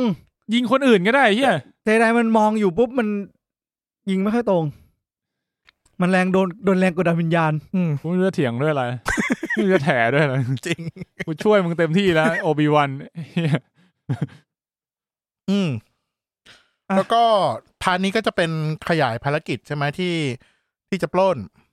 แล้วก็เริ่มพูดถึงสว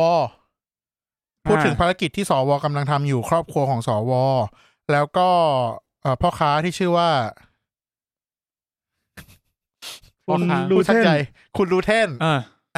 ว่าเขามีบทบาทยังไงอะไรเงี้ยจริงๆรูเทนเหมือนจริงๆไม่ได้แบบต้องการจะเก็บแอนดรอยด้วยซ้ำต้องการจะจัดการกำจัด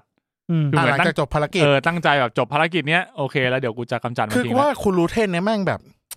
ไม่คงเส้นคงวาสัสๆเลยอะตัวละครเนี้ยหรอคือหมายถึงว่ามึงแบบเป็นผู้ชักใยอยู่องค์กรลับ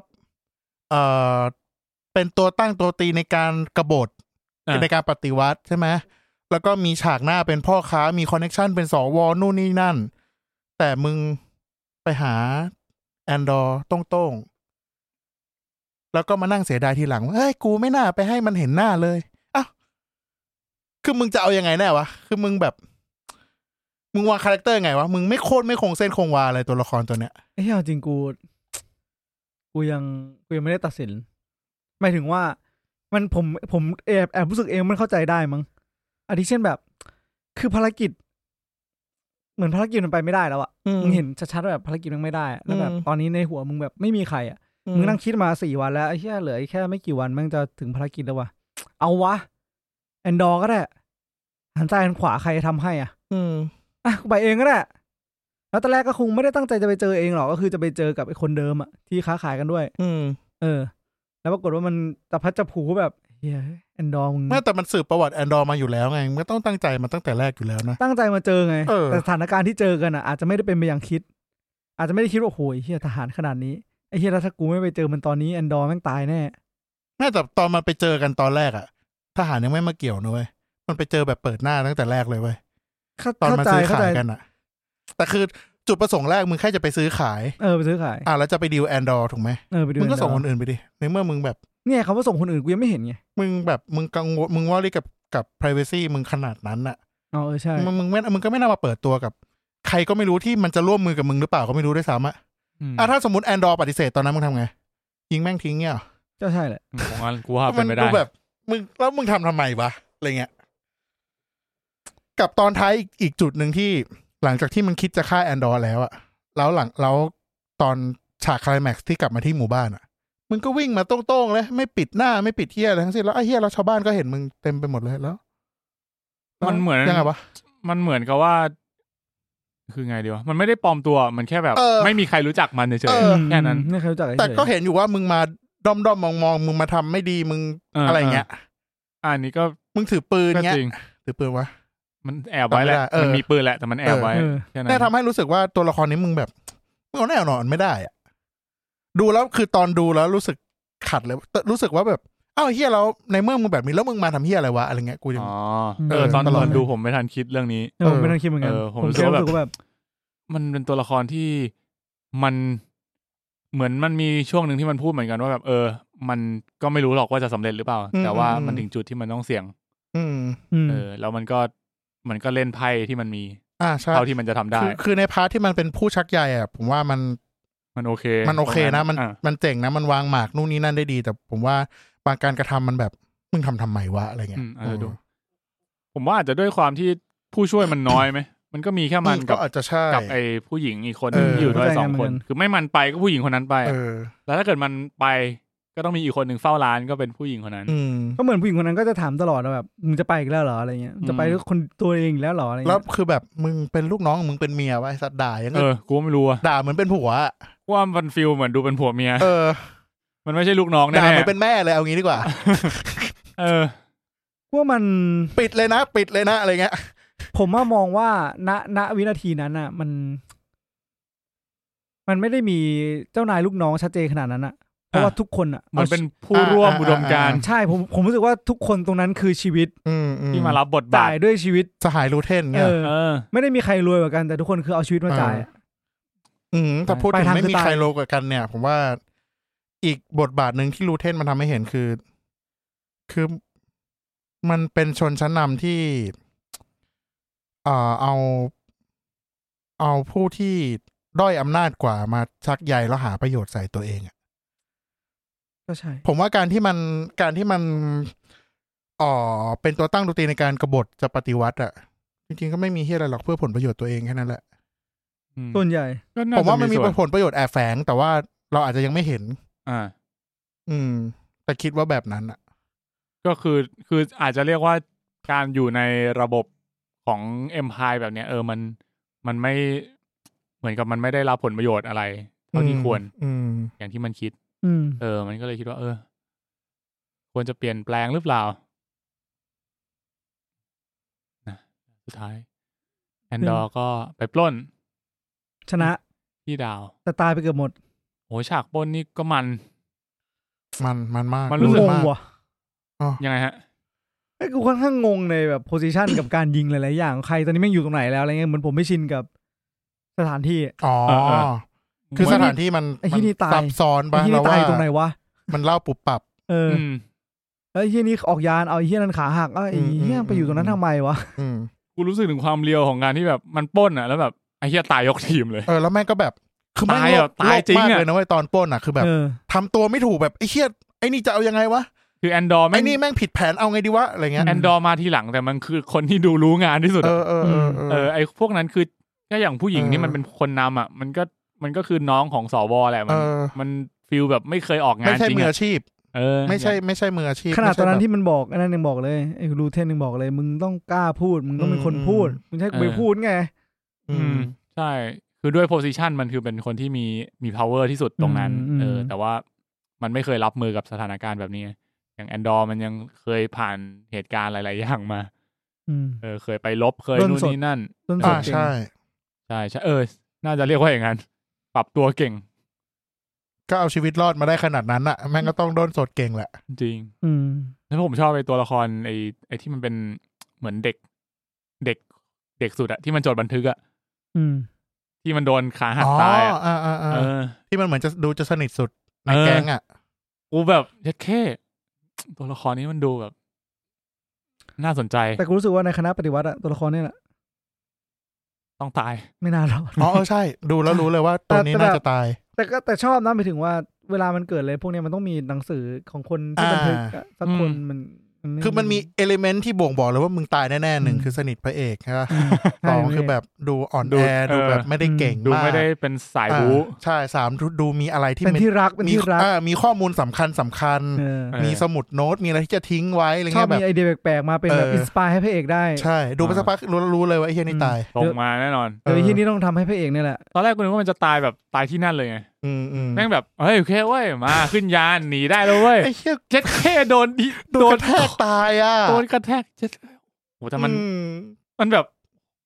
มึงเลียวไปป่าววะแม่งเลียวจริงนะแบบขึ้นยานแล้วแบบยานหักหัวขึ้นปุ๊บแล้วแบบของกระเด็นแล้วโดนทับแล้วแบบไอ้เหี้ยตายยังไม่ได้เฮ้ยซึ่งกูชอบเลยแค่ใช่คือมันเลียวจะว่าไงดีอ่ะคือผมรีเลทกับตัวเองมั้งคือผู้ชายมึนมันเป็นอย่างนี้แหละมันทำตัวไม่ถูกอ่ะกูขึ้นในยานแล้วกูไม่รู้ตัวไหนคือปลอดภัยไอ้คนนั้นตอนนั้นยืนแล้วกูยืนนี่ก็ได้ตึกตายกูแค่รู้สึกว่ามึงยังไม่ทันได้ปล่อยให้มันซึมซับกับความสำเร็จของภารกิจเลยอ่ะใช่มันเป็นตายแล้วอ่ะคือมันแบบอีกนิดเดียวเท่านั้นอ่ะแล้วก็ตัดอารมณ์อ่ะตายเฮียอย่างว่างานไม่ประณีตอย่างนี้แหละจริงมันไม่มีความประณีตเลยมันโดนสดมากๆแล้วก็กลายว่าไอ้เฮียนั่นก็แบ่งกับกูคนละครึ่งป่ะแอนดอร์ไอชนเผ่าเดียวกันใช่ป่ะตอนมานั่งคุยยิงแม่งแอนดอร์ก็สถานการณ์เหมือนตอนเริ่มเรื่องเลยเฮียทำไงดีวะยิงแม่งแอนดอร์แบบเฮียยิงไปแล้ววะทำไงดีวะเอางี้วอของกูไปแล้วนะขอพวกมึงโชคดีกูไปแล้วไม่รู้หรอกกูเสร็จแล้วกูมาแค่นี้กูอย่างนี้อันนี้คือของลูกพี่มึงเหรียญเฮียอะไรเนี่ยเอาเถอะอันนี้คือส่วนแบ่งของกูนี่กูใครอยู่ก็อยู่กูแฟร์นะกูเอาแค่ของกูไม่ได้จะปล้นมึงนะเข้ามาเล่าความจริงให้ฟังไว้ว่าไอ้เชี่ยน่ะมันจะปล้นกูก็เลยฆ่าแม่งแล้วก็ยืนยันความบริสุทธิ์ด้วยกูเอาส่วนแบ่งของกูพอแล้วกูก็ไปแล้วกูไม่ได้ตัดส่วนแบ่งเราเท่าเดิมกูไม่ได้จะเอาไปทั้งหมดกูดิวไว้แค่นี้กูเอาแค่นี้ใครทำอะไรก็ทำอย่ามายุ่งกับกูอีกนะเฮียโคตรแบบกูไม่ได้ชื่อแอนดอร์ด้วยตอนนั้นชื่อเฮียเคลมอะไรประมาณนั้นก็จบไปอีกองค์นึงหนีออกมาได้ก็ตัดพาร์ทไปพักผ่อนอยู่ที่ไมอามี่ดึงพาร์ทนี้นี่แม่งแบบอะไรวะเปิดมากูงงมากตอนแรกกูคิดว่าเฮ้ยนี่มันพักผ่อนไมอามี่ดูไปยังมันไปหาแม่มันก่อนที่บ้านมันกลับไปบ้านก่อนบ้าใช่กลับไปบ้านก่อนอ๋อมีพาร์ทเอาตังค์ไปให้มีเหมือนบอกว่ามีเงินแล้วมาอยู่ด้วยแต่แม่จะพาแม่มาอยู่ด้วยให้ชีวิตดีขึ้นอะไรเงี้ยเนี่ยมันมีบางอย่างที่แล้วแม่ก็รู้สึกว่ามันเริ่มรู้สึกแล้วว่าแม่เนี่ยน่าจะเป็นแก่แล้ว กูแก่แล้วกูไม่อยากไปไหนแล้วกูไปจากที่นี่ไม่ได้อ่ะเหมือนคนแก่ติดบ้านเลยเหมือนที่คุณรู้สึกกับแบบญาติผู้ใหญ่คุณอ่ะคนแก่ติดบ้านอ่ะสมมติคุณซื้อบ้านใหม่อยากพาเขาไปอยู่ด้วยเขาก็ไม่อยากไปเขาอยากอยู่บ้านเดิมอะไรเงี้ยอารมณ์เดียวกันแล้วก็เหมือนช่วงนั้นมาว่าเขาเริ่มเคลื่อนไหวทางการเมืองไปรวมกลุ่มกับเหมือนกับกลุ่มสตรีในชุมชนนั้นอ่ะผมก็เข้าใจว่าเขาเป็นคนเปิดเลยอ๋อผมนึกออกอย่างหนึ่งคือมันใช่เขาเป็นประธานสมาคมมาว่ามันพูดถึงการปล้นด้วยเว้ยมันแบบเนี่ยเหมือนกับเขาก็เป็นอยู่ในฝั่งของเรเบลเลียนใช่ไหมแล้วเขาแบบเนี่ยดูสิมันมีคนตัวเล็กๆที่แบบไปปล้นที่อัลดานีได้สำเร็จฉันรู้สึกละอายใจเหลือเกินแล้วมันก็เลยรู้สึกว่าเฮ้ยมันก็ถึงเวลาที่ตัวเขาเองก็ต้องทำอะไรบ้างแล้วแบบแม่งดูแล้วรู้สึกว่าไอ้เหี้ยการกระทำเล็กๆของจริงๆก็ไม่เล็กหรอกไม่เล็กหรอกไม่เล็กแต่เป็นการกระทำแต่เทียบสเกลคือจักรวาลไงใช่จักรวาลมันครอบคลุมมันคือเผด็จการที่คุมทั้งจักรวาลไงดังนั้นคือดาวดวงนึงมันคือจุดเล็กๆเว้ยการกระทำของไอ้เหี้ยนี่ที่แบบมันไม่ได้ตั้งใจไปปล้นด้วยซ้ำมันแค่อยากหาเงินมาให้แม่โดนจ้างไปกลายเป็นว่าสุดท้ายมันกลับมาเป็นพลังใช่มันเป็นพลังข่าวที่มันออกมาเหมือนบอกว่าเนี่ย Bank of Thailand โดนปล้นอ่ะไม่แต่ข่าวที่ออกมามันปิดข่าวนี่มันบิดข่าวด้วยนะมันไม่ได้พูดว่าโดนปล้นนะข่าวที่เป็น official อ่ะจำไม่ได้แล้วข่าวก็จะมีข่าวที่เป็นข่าวจากวงในรัฐกับข่าวที่เป็นวงในข้อมูลจริงซึ่งไอ้ข่าวรัฐเนี่ยค่อนข้างจะเชื่อถือไม่ได้ในสถานการณ์รัฐแบบนั้นอะไรเงี้ยแล้วก็มาว่าก็ได้ยินข่าวข้อเท็จจริงมาว่ามันมีการเรียกว่าปล้นสะดมแล้วกันปล้นสะดมนั่นแหละอะไรอย่างเงี้ยก็เลยทำให้แกฉุกคิดได้ว่าแกก็ควรจะทำอะไรได้บ้าง make some move จะไม่ไปแล้วลูกพี่แอนดอร์มันจะไปไหนก็ไปก็เลยแบบเจ๋งดีในการแบบจริงมันส่งผลเรื่องราวตรงนี้ว่าใช่การทำที่ไม่ตั้งใจแม่งเสือกไปแบบทำให้เรื่องแม่งเป็นงี้นั่นแหละแล้วก็ไอ้ตรงพาร์ทนี้ก็น่าจะมีตัวละครเพิ่มมาคือไอ้ตัวออฟฟิเซอร์ที่เป็นผู้หญิงเอาจริงๆมันเล่าตัดสลับกันระหว่างภารกิจของแอนดอร์กับออฟฟิเซอร์ผู้หญิงคนนี้มันกลับไปหาแม่มันก่อนหรอวะก่อนเพราะว่าหลังจากนั้นมันจะยาวเลยมันจริงๆมันพูดได้อยู่แล้วหลังจากนั้นมันโดนจับมันก็ไปนู่นนี่นั่นยาวเลยก็ไปเที่ยวภูเก็ตใช่แล้วก็หลังจากศาลไทยมันก็ไม่ได้ หลังจากที่มันออกจากคุกมาแม่มันก็ตายไงมันก็เลยแบบจังหวะไม่ได้เจอกันแล้วมันต้องเจอกันตอนนี้เท่านั้นแม่มันก็ไม่ยอมหนีไปด้วยแล้วก็มันก็ไปหาใครนะคู่จิ้นมันบิ๊กเพื่อเอาเงินไปให้บิ๊กใช้หนี้แล้วมันก็ไปไมอามี่ไปพักผ่อนที่เมืองริมทะเลแล้วปรากฏว่าเซิร์ฟเจอออฟฟิเซอร์โยนเซิร์ฟโลกที่มันบ้าอำนาจอยากจะยัดคดีให้ใครก็ยัดไอชิปหายไม่ว่ามันโลกด้วยอ่ะมันเหมือนท่าทางมันออกแต่มันไม่ได้ทำที่อะไรเลยนะแต่มันไม่ทำอะไรอ่ะก็คือทุกคนอ่ะเหมือนแบบกำลังวิ่งไล่โจรอยู่อ่ะมึงเคยเห็นคลิปอันนี้ป่ะที่แบบเป็นคนดำแม่งนั่งกินไอ้นี่กันอยู่อ่ะแล้วคนนึงแม่งวิ่งหนีมาแล้วถามมึงวิ่งอะไรวะไอ้เหี้ยตำรวจแล้วทุกคนก็วิ่งหมดเลยอ่ะจริงๆเปล่าแล้วมันก็หันมาถามทำไมกูต้องวิ่งวะก็ใช่ไงก็คนบริสุทธิ์ไงอันนี้ก็เหมือนกันก็เหมือนแบบเฮ้ยกูเพิ่งไอ้นี่มาว่ะไอ้สัตว์ออฟฟิเซอร์แม่งมาทำไงดีวะไม่แต่สิ่งที่มึงจะทำคืออะไรมึงจะฆ่าเขาด้วยซ้ำนะเว้ยมึงจะให้ Android ฆ่าเขานะเว้ยตอนแรกอ่ะมันเกือบตายแล้วมันเกือบตายแล้วนะเว้ยก็ไอ้เหี้ยมึงนึกถึงว่ามึงไม่ทำอะไรมึงเดินไปจะไปนั่งเก้าอี้นายกวันเด็กมึงเอาคอฟอร์มมากั้นมึงอ่ะอารมณ์เดียวกันเหตุการณ์มึงแบบแล้วก็บองฟาดหัวเหตุการณ์มึงสมมุติใช่ไหมสมมุติโอเคเนี่ยตกใจหมดเลยเนี่ยไอ้เหี้ยมันไม่มีเหี้ยอะไรเลยกูก็เดินเที่ยวของกูอยู่เฉยๆอ่ะถ้ามึงไม่บ้าอำนาจมันก็ไม่เกิดเรื่องเหี้ยมันก็ไม่เกิดเรื่องพวกนี้แล้วสุดท้ายไอ้เรื่องพวกนี้มันก็ตลบหลังพวกมึงเองอ่ะจริงแม่งก็พูดยากจริงนะเพราะว่าเรื่องนี้แม่งแบบก็อย่างที่บอกมันก็เป็นการแก้ปัญหาโดยใช้อำนาจที่มึงบอกกันแหละแทนที่แบบมึงโดนปล้นแล้วมึงก็เข้มงวดขึ้นและเข้มงวดของมึงคือเข้มงวดแบบไหนใครพูดจาไม่ดีใส่ร้ายป้ายสีใครออกข่าวเท็จใครออกข่าวให้ร้ายเอ็มพายเหมือนโดนจับกฎหมายมึงกำกวมอ่ะแล้วมึงก็ผิดกฎหมายเมื่อวานนะมึงติดคุกปีเดียวแต่ปีนี้กฎหมายใหม่อันนี้กฎหมายใหม่จริงๆแล้ว6 เดือนไอ้เหี้ยนี่บอกว่า I'm tourist มึงเอาไป6 ปีมันบอกว่ากฎหมายเก่าต้องบอกว่าหลังจากที่แอนดอร์มันทำเหตุการณ์นั้นเกิดขึ้นอ่ะมันทำให้กฎหมายทั้งประเทศเป็นหมดเลยคนละอันกันคนละสเต็ปที่มึงพูดคือหลังจากที่แอนดอร์มันติดเข้าไปแล้วเว้ยไม่ใช่ตอนที่ ตอนที่แอนดอร์ขึ้นศาลอ่ะมันบอกว่าตอนแรกไอศาลอ่ะมันบอกว่า6 เดือนแอนดอร์มันก็เถียงบอกว่ากูไม่ทำอะไรเลยนะงั้นเอาไป6 ปีมันแค่นี้เลยเว้ยไม่มันบอกว่าถ้ามึงโดนเมื่อวานอ่ะมึงโดนแค่6 เดือนแต่ถ้าวันเนี้ยมันเปลี่ยนกฎหมายแล้วไม่ใช่นะแล้วพอเสร็จแล้วแอนดอร์ก็เลยว่าไอ้ซ่าแต่กูเป็นทัวริสต์นะ6 ปีไฟนอลจริงเหรอวะไม่รู้กูจำได้แบบนี้จำไม่ได้แล้วกูไม่ใช่นะไม่รู้เหมือนกันกูจำได้ว่านั่นแหละประมาณนั้นแหละคือขึ้นจากเหมือนมันโดน6 เดือนแล้วมันก็เถียงกันแล้วมันก็โดน6 ปีอันนี้คือที่กูจำได้คร่าวๆเพราะกูรู้สึกว่าไอ้พรก.ฉุกเฉินมันลันช์มาหลังจากที่แอนดอร์ติดคุกไปแล้วอ๋อเหรอไอ้มาตรการที่แม่งเพิ่มโทษเพิ่มเหี้ยอะไรก็แหละทั้งหลายแหละแต่ไอ้ตอนที่แอนดอร์ติดคุกที่มันโดนเพิ่มจาก6 เดือนเป็น6 ปีเพราะว่าเหมือนแบบศาลมันไส้อันนี้ไม่มั่นใจกูเข้าใจแบบนั้นไม่รู้ว่ากูอาจจะผิดก็ได้ไม่รู้เดี๋ยวไปดูอีกทีนั่นแหละก็เลยทำให้เป็นอาร์คของการติดคุกเป็นอาร์คที่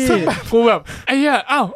ได้วะติดคุกอยู่ดีก็ได้วะแล้ว6 ปีแล้วไงวะ6 ปีไอ้เหี้ยอีก5 ปีมึงจะไปอยู่ในโลกวันแล้วคือเดี๋ยวฉากไปไมอามี่คือเหมือนมึงไปเพื่อไปติดเห็นว่ามึงไปนอนอยู่กับสาวแล้วก็มีกล่องซ่อนอยู่ในห้องน้ำตอนมึงก็ไปเดินชายหาดแล้วติดคุกเลยเหี้ยแล้วติดคุกเหรอแม่งก็นะมันตัดชึบเลยก็เป็นเทิร์นที่แบบน่าสนใจแล้วเราก็ได้ตัวละครใหม่ตัวนึงมาที่เป็นเหมือนหัวหน้าคนคุมไอ้คนนั้นใช่ไหมแอนดี้เซอร์คิสซึ่งตอนแรกกูก็ช่างน้ำหนักในใจว่าเอ้ยตัวละครนี้แม่งจะมามันจะมาแบบไหนวะจะมาทางไหนวะจะดีไม่ดีวะอะไรเงี้ยสุดท้ายมันคือแบบโหแม่งดำดิ่งเลยทั้งแบบเรียกว่าอะไรวะใช้อำนาจทุกอย่างเป็นกลไกของรัฐเผด็จการทั้งอุ้มหายซ้อมทรมานฆ่าคนอันนี้ตัวไหนนะแอนดี้ไอตัวที่มันเป็นหัวหน้าใช่ผู้หญิงคนนั้นไม่ใช่แอนดี้มันคือไอหัวหน้านักโทษไม่ใช่หมายถึงว่าไอออฟฟิเซอร์ผู้หญิงออฟฟิเซอร์ผู้หญิงคนนั้นจำชื่อไม่ได้ละเบลวินมั้งไม่คุ้นเลยเดราเมโรเมโรใช่ไอเฮียเนี่ยคือแม่งใช้อำนาจในทางที่เฮียทุกอย่างตัวพีคเลยแล้วเหมือนกับเป็นตัวสำคัญของไอองค์กรนั้นเลยใช่คือมันก็เหมือนมันงัดกับไอผู้ชายคนหนึ่งที่เป็นคนดำมันพยายามที่จะสร้างผลงานมันกูลืมไปเลยโอ้เป็นตัวสำคัญเลยว่าออฟฟิเซอร์ที่ควรจะทำมันคืออะไรกูแค่ดูนี้แล้วรู้สึกว่าเชี่ยมันเหี้ยมันเหี้ยจริงเลยนะแต่กูไม่ได้คิดแบบมันเกินกว่าที่ไอ้เหี้ยมันเป็นแบบเหตุการณ์จริงเลยจริงมันจริงมากแล้วพอมันเหี้ยใช่ไหมรู้สึกว่ามันเหี้ยใช่ไหมมันยิ่งเติบโตเว้ยมันยิ่งไต่เต้ามันยิ่งได้ตำแหน่งแบบเหี้ยเหมือนมึงเหมือนถ้ามึงไม่บอกกูลืมไปแล้วเว้ยว่าแบบว่ามันเป็นออฟฟิเซอร์งงป่ะมันรู้สึกว่าไอ้เหี้ยมันแบบแม่งเป็นเอ็มพายมันเป็นคนของเอ็มพายมันก็เลยทำตัวเหี้ยอะไรวะจริงๆแล้วเปล่าเอ็มพายมันแค่ปกครองแล้วตอนแรกมันเป็นแค่เหมือนกับคล้ายๆแบบนายกเทศมนตรีอะไรสักอย่างเองแล้วก็ขึ้นมาเป็นแบบกูลืมไปเลยว่าจริงมันแค่ดูแลเขตใช่มันเป็นแค่ผู้หญิงดูแลเขตแล้วก็ต้องสร้างผลงานโดยวิธีการเตะม้าท้ายอิงต่อยโหยิ่งกว่านั้นเยอะเลยก็คือใช้การทรมานทั้งหลายแหล่เพื่อที่จะรีดข้อมูลคือยิ่งกว่านี้ก็คือขอโทษนะผ่าท้องยัดปูนถ่วงแม่น้ำโขงครับว่ามันก็มีนะในเรื่องแต่เราไม่เห็นมีอยู่แล้วตรวจสอบไม่ได้ใช่เนี่ยไม่น่าเชื่อนะไปไกลกว่าเราตั้งกี่ล้านปีไม่มีกล้องวงจรปิดต้องใส่โดนขโมยหมดที่กล้องมันกล้องดัมมี่ติดเลยทำไมมึงไม่ใช้อินเทอร์เน็ตวะโปรโตคอล TCP/IP สมัยนั้นไม่มีเหรอเนี่ยนะคือสมัยนี้สื่อสารกันผ่านดาวได้ไอ้เหี้ยสมัยคือเราตอนนี้เราจะมีอะไรเทสลาไอ้เหี้ยอะไรนะที่มันแบบเป็นอินเทอร์เน็ตรอบโลกที่ปล่อยดาวเทียมอยู่ไอ้เหี้ยลืมแต่ดาวนี้เป็นดาวกันดารใช่ไหมดาวเมืองหลวงอาจจะมีดาวนี้มันดาวกันดารมันไม่มีกล้องวงจรปิดที่แบบว่ายิงขึ้น SpaceX เศร้าจริงเนี่ยพวกประเทศสารถีสารขันโทษสารถีเป็นคนขับรถเพื่อนโทษเฮ้ยครับ ต่อจากนั้นก็ Starlink เรียก Starlink SpaceX มันไอ้นี่จรวดที่ปล่อยนั่นแหละในอาร์คคุกติดคุกก็ติดคุกแบบงงๆ6 ปีก็แบบไล่ตัวหัวหน้านักโทษไอ้ของที่เอาไปต่อนี่คือเอาไปทำเป็นยานเดลต้าใช่ไหมใช่มันอยู่ในเอ็นเครดิตของ EP สุดท้ายคือกูเห็นเอ็นเครดิตแต่มันเป็นส่วนหนึ่งใช่คือเดลต้ามันซูมเอาออกมาให้เห็นว่ามันเป็นเดลต้าเลยเว้ยแล้วกูแบบไอ้เหี้ยทุกอย่างเชื่อมโยงกันไอ้เหี้ยมึงเกณฑ์ธาตุมาผลิตชิ้นส่วนเพื่อจะสร้างอาวุธสังหารมาฆ่าพวกแม่งเนี่ยธาตุอีกทีนึงแบบแล้วมันก็เป็นระบบของคุกนะที่มันสร้างมาเพื่อแบบเข้าไปปุ๊บทุกคนก็แข่งกันแต่กูชมไอเดียคนคิดระบบในคุกมากเลยคือมันเป็นระบบที่เหี้ยแหละแต่ว่ามันครบวงจรมากเลยมันเหมือนทำให้ทุกคนแม่งโฟกัสที่การทำงานโดยที่มึงยังจำได้ใช่ไหมโดยที่แบบลืมไปว่าแบบทำไมกูต้องทำไมกูต้องทำแบบนี้วะกูทำเหี้ยที่กูทำอะไรอยู่เนี่ยแล้วคือให้พวกแม่งแข่งกันเองให้พวกแม่งคุมกันเองคือกดให้พวกมึงแบบเหมือนลืมคิดเรื่องอื่นเหมือนมึงแข่งกันเองแล้วก็เกลียดกันเองโดยที่ไม่ได้คิดถึงข้างนอกไม่ได้คิดถึงเอ็มพายว่าแบบทำไมพวกมึงถึงเป็นทำระบบเฮี้ยนี่ขึ้นมาทำไมกูติดคุกแล้วกูต้องมาทำให้นี่ไอ้เฮี้ยนี่ให้พวกมึงด้วยมันเป็นกฎหนึ่งเลยนะเว้ยในระบบในโลกใบนี้ใช่มันคือการสร้างระบบที่มาครอบอีกทีทำให้คนมามัวแต่คิดเราก็จะมักจะเห็นใน Facebook ที่แบบคนก็แซวนะสร้างระบบหาตังค์ขึ้นมาให้ทุกคนวิ่งหาตังค์โดยลืมไปว่าจริงๆชีวิตคืออะไร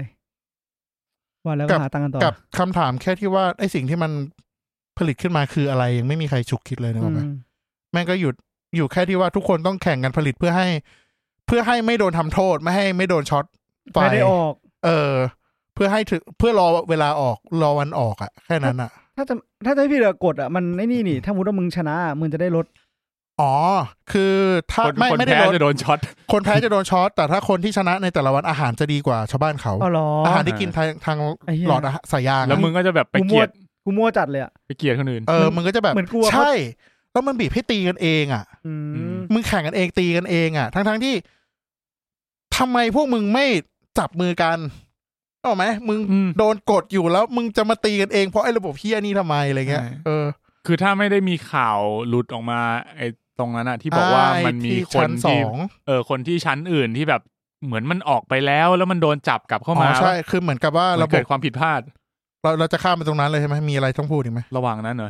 มันก็ตอนมันติดคุกก็ไม่มีอะไรมากแอนดอร์มันก็เสิร์ฟไปเรื่อยแหละมันค่อยๆเช็คนู่นนี่ว่าทำอะไรได้บ้างมันเป็นคนช่างสังเกตนะแล้วก็แบบแม่งความจำดีมันพยายามหาทางหนีตลอดใช่เหมือนมันไปตัดท่อรอไว้ตั้งแต่มันยังไม่เห็นลู่ทางแล้วแล้วก็คนที่เป็นหัวหน้าก็ตอนแรกกูก็คิดว่าเขาจะมาโผล่ในโลกวันอีกเหมือนกันแล้วก็ไม่มีวะกูรู้สึกว่าหลายคนอาจจะมาโผล่ก็ได้หลายๆคนที่ว่ายน้ำโผล่ไม่แต่เช็คแล้วไม่มีไงหมายถึงว่ามาเช็คแคสคือผมตอนแรกผมคิดว่าหัวหน้าคือตัวหลักในโลกวันเลยนะแล้วก็ผิดคาดคือระบบมันให้แต่ละโต๊ะแข่งใช่ไหมแล้วก็จะมีหัวหน้าห้องคนหนึ่งเพื่อจะคุมให้แต่ละห้องเนี่ยทำผลงานแข่งกับห้องอื่นอีกทีนึงอีกอะไรเงี้ยแล้วก็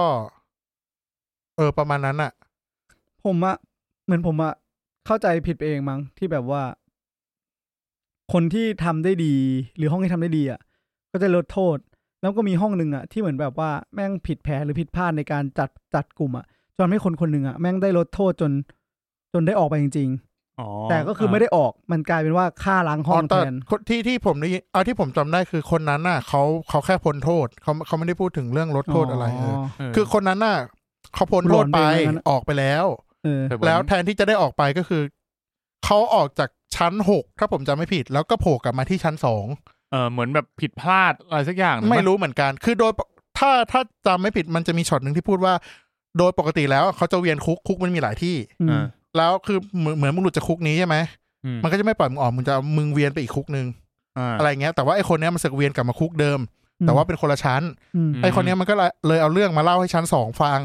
ก็เลยกลายเป็นว่าพอเจ้าหน้าที่คุมไม่ได้เจ้าหน้าที่ก็เลยฆ่าแม่งทิ้งทั้งชั้นเลยจำได้ว่ามันฆ่าทิ้งทั้งชั้นใช่เพื่อปิดข่าวนี้ไม่ให้นักโทษคนอื่นๆรู้ว่ามึงไม่มีวันได้ออกไปจากคุกเคียนี่ใช่ เพราะว่าไอ้คนคุมห้องแอนดอร์ไอ้แอนดี้เซอร์คิสเนี่ยตอนแรกมันก็แบบมันก็เหมือนมันพยายามตั้งใจแบบกูก็เล่นตามกฎว่าโอเคกูติดคุกเท่านี้นะเดี๋ยวกูจะได้ออกแล้วกูจะกูก็ทำงานเท่าที่มึงให้มาแล้วเดี๋ยวกูก็จะได้ออกไปเหมือนเหลืออีกแบบปีกว่า400 วันอะไรเงี้ยมั้งมันก็เลยตั้งใจเมื่อวันหนึ่งคนก็คิดได้ว่าเฮ้ยที่กูทำงานไปทุกวันนี้เพื่ออะไรแล้วสุดท้ายมึงก็ไม่ได้หลุดออกจากระบบนั้นใช่กูชอบที่แม่งแบบตอนแรกแอนดอร์มันถามไงว่าแบบเนี่ยมียามกี่คนมันก็บอกมึงตั้งใจทำงานแล้วพอตอนจบมันก็ตอนที่รู้เรื่องแล้วว่าชั้น2โดนฆ่ามันก็ตอบตัวเลขเลยถามอีกทีมียามกี่คน6วะไม่เกิน12มีบอกมาแบบเจ็ดแค่แม่งเอาเว้ยจริงๆแม่งเอาเหมือนเราได้เห็นแบบ development แบบไอ้เหี้ยเนี่ยมันไม่ได้เป็นคนเหี้ยหรือเป็นคนเลวอะไรมันก็แค่พยายามเล่นตามกฎที่ได้รับมาเพื่อที่แบบเขาดีนะเหมือนผมว่าเขาแสดงดีด้วยแหละมันพยายามปูมาว่าตัวหัวหน้าไม่ใช่คนเลวร้ายแล้วก็ค่อยๆบิ้วตัวหัวหน้าขึ้นมาเรื่อยๆออกไปนี่กูไม่สนใจไฟแดงนะกูไปเลยนะได้หัวเพื่อนไปแล้วระบบแย่ๆกับกฎหมายไม่เหมือนกันไม่อยู่ในกฎแล้วใครมาตั้งกฎไฟแดงให้หยุดมึงบ้าเปล่าเหยียบแม่งใครบอกกูทำไปขับขี่เพื่อนแถวบ้านกูไม่มีสักคนทุกวันนี้ก็เห็นซื้อกันเต็มเลยใบขับขี่กูเห็นขับรถพับเส้นกันเต็มเลยเนี่ยจ่ายตังค่าพลาสติกนั่นแหละก็สุดท้ายก็ร่วมมือกันใช่เพราะมันจะมีคือโดยระบบแล้วอะถ้าสมมติว่ามีนักโทษคนนึงได้ออกหรือตายอะไรเงี้ยมันจะมีจังหวะที่นักโทษใหม่เข้ามาแล้วก็จะมีผู้คุมเอานักโทษมาส่งซึ่งมันมีลุงคนนึงที่อยู่ในทีมในโต๊ะเดียวกับแอนดอร์แกเหมือนกับป่วยหนักมานานแล้วจนถึงจุดที่หมอจะต้องที่ตอนนั้นแม่งแบบโหดจริงว่ะจริงกูนึกว่าตอนแรกกูนึกว่าจะรักษาได้แล้วก็แบบอะไรไม่รู้อะสุดท้ายกลายว่าหมอแม่งต้องฉีดยาให้ตายหมอบอกกูไม่ใช่หมอการุญยฆาตไม่ใช่หมอด้วยเป็นหมอแบบหมอกูไม่ใช่หมอกูเคยเป็นพวกมึงแหละเป็นแพทย์สนามที่เป็นหนึ่งในนักโทษเดิมมีหน้าที่แค่มาฉีดยามีหน้าที่มาฉีดยาเฉยก็คือนักโทษชั้นดีในคุกแค่นั้นน่าจะแค่ประมาณนั้นนั่นแหละแล้วก็การว่าหมอมันก็ช่วยบอกเล่าให้ฟังว่าชั้น2เป็นยังไงก็เลยจุดชนวนใช่ทุกคนแล้วโชคดีที่ลูกพี่กูช็อกไปแล้วตอนนั้นไอตอนที่มันเล่าคือมันเล่าให้ลูกพี่ฟังด้วยไงถ้าเกิดมันเล่าให้แอนดอร์ฟังคนเดียวอย่างเงี้ยไอลูกพี่แม่งอาจจะไม่เชื่อก็ได้นั่นแหละเป็นฉากก่อนหน้าที่ลูกพี่จะบอกจำนวนสตาฟในแต่ละชั้นใช่แล้วก็แล้วเหมือนไอเหี้ยกูชอบการที่แม่งพยายามสื่อสารกับอีกฝากหนึ่งภาษามือใช่ไหมภาษามือที่แบบกูก็ไม่รู้ว่ามึงเข้าใจกันหรือเปล่าแบบก็คงเข้าใจแล้วมั้งตอนแรกกูคิดว่ามันมีแค่2คนนะระหว่างชั้น5ใช่ไหมแอนดรอยอยู่ชั้น5กับอีกชั้นหนึ่งที่เวลาเปลี่ยนกะแต่จริงๆถ้าจำไม่ผิดมันมีข้างหลังไปอีกนะที่คุยภาษามืออยู่มันจะเหมือนพยายามส่งต่อมาเรื่อยๆใช่มันส่งต่อไปเรื่อยๆซึ่งบางทีก็แบบนานกว่าจะคุยกันรู้เรื่องที่หัวหน้าบอกไงว่าข่าวมันอาจจะไม่จริงก็ได้มันใช้เวลานานมากเลยนะกว่าจะมาถึงมึงอะไรเงี้ยมึงไม่เปิด Twitter ไว้มันไม่มีมือถือไหมตอนนั้นนั่นแหละสุดท้ายก็ถึงเวลาจังหวะลงมือตอนที่กำลังลงมาพอดีแล้วก็จัดการพังในเครื่องเฮียนั่นให้มันค้างอยู่ตรงกลางไอ้ลิฟต์แล้วก็เปิดช็อตเสร็จแอนดอร์ก็บอกกูปล่อยน้ำนานแล้วเพื่อนระบบก็บึ้มเรียบร้อยบึ้มทั้งชั้นก็ไปปิดไฟแล้วก็ไปเอาปืนมาก็คือพอได้จังหวะก็นั่นแหละชนะด้วยจำนวนคนใช่ก็เจ้าหน้าที่ชั้นละ12 คนคือกับนักโทษ 5,000 คนยิงยังไงมึงยิงไว้ก็ตอนที่ก็หลบไม่ทันหลบอยู่หลังประตูเลยมันก็กลัวตายอยู่แล้วไอ้เหี้ยไม่แค่โดนจ้างมาจริงทุกวันนี้มันก็แค่แบบก็ทำตามนายสั่งก็แค่รันโอเปอเรชั่นไม่คิดด้วยซ้ำว่าที่มันทำมันต้องทำไหมมันถูกต้องไหมใช่มันถูกต้องไหมไม่คิดหรอกไอ้เหี้ย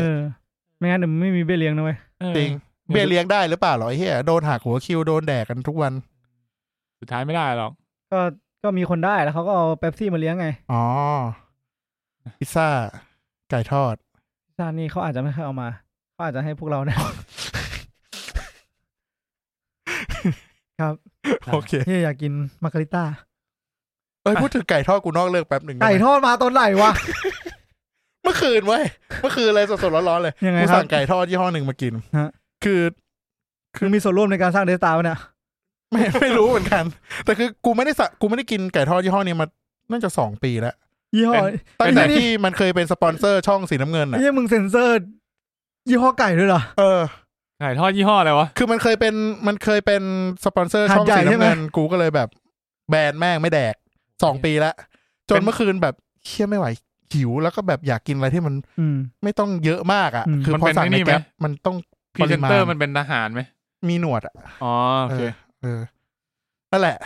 ก็สั่งมากินพบว่าไอ้เหี้ยพอชั่นแม่งเล็กลงแบบกูว่ามี 40% อ่ะอ๋อคือการที่มึงไม่กินมานานมึงเลยรู้สึกได้ใช่ขนาดชิ้นไก่แม่งเล็กลงประมาณ 40% อ่ะ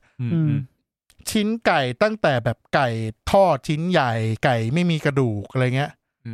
แม่งแบบไอ้เหี้ยถึงจุดนี้แล้ววะอะไรเงี้ยแล้วไอ้คนที่กินประจำรู้สึกตัวกันบ้างเปล่าก็ไม่รู้อะกูก็กินไม่บ่อยนะแบบปีนึงน่าจะรู้สึกไหมว่ามันเล็กลงอะรู้สึกแหละแม่งเล็กลงมากเลยอะคือรู้สึกว่ามันเล็กลงแต่ไม่คือมันก็กินมาเรื่อยๆก็เล็กลงเยอะเลยเพื่อนไม่ถูกขนาดแค่น่องอะก็เล็กลงอะไอ้แค่น่องเนี่ยเล็กลงรู้สึกได้กูได้มา2 อันคือHot and Spicy ชิ้นสันหลังกับน่องเว้ยน่องใหญ่อะน่องที่เป็นสันหลังแม่งมีแต่กระดูกไอ้เหี้ยไอ้เหี้ยแม่งเล็กลงแบบสัดๆเลยอะ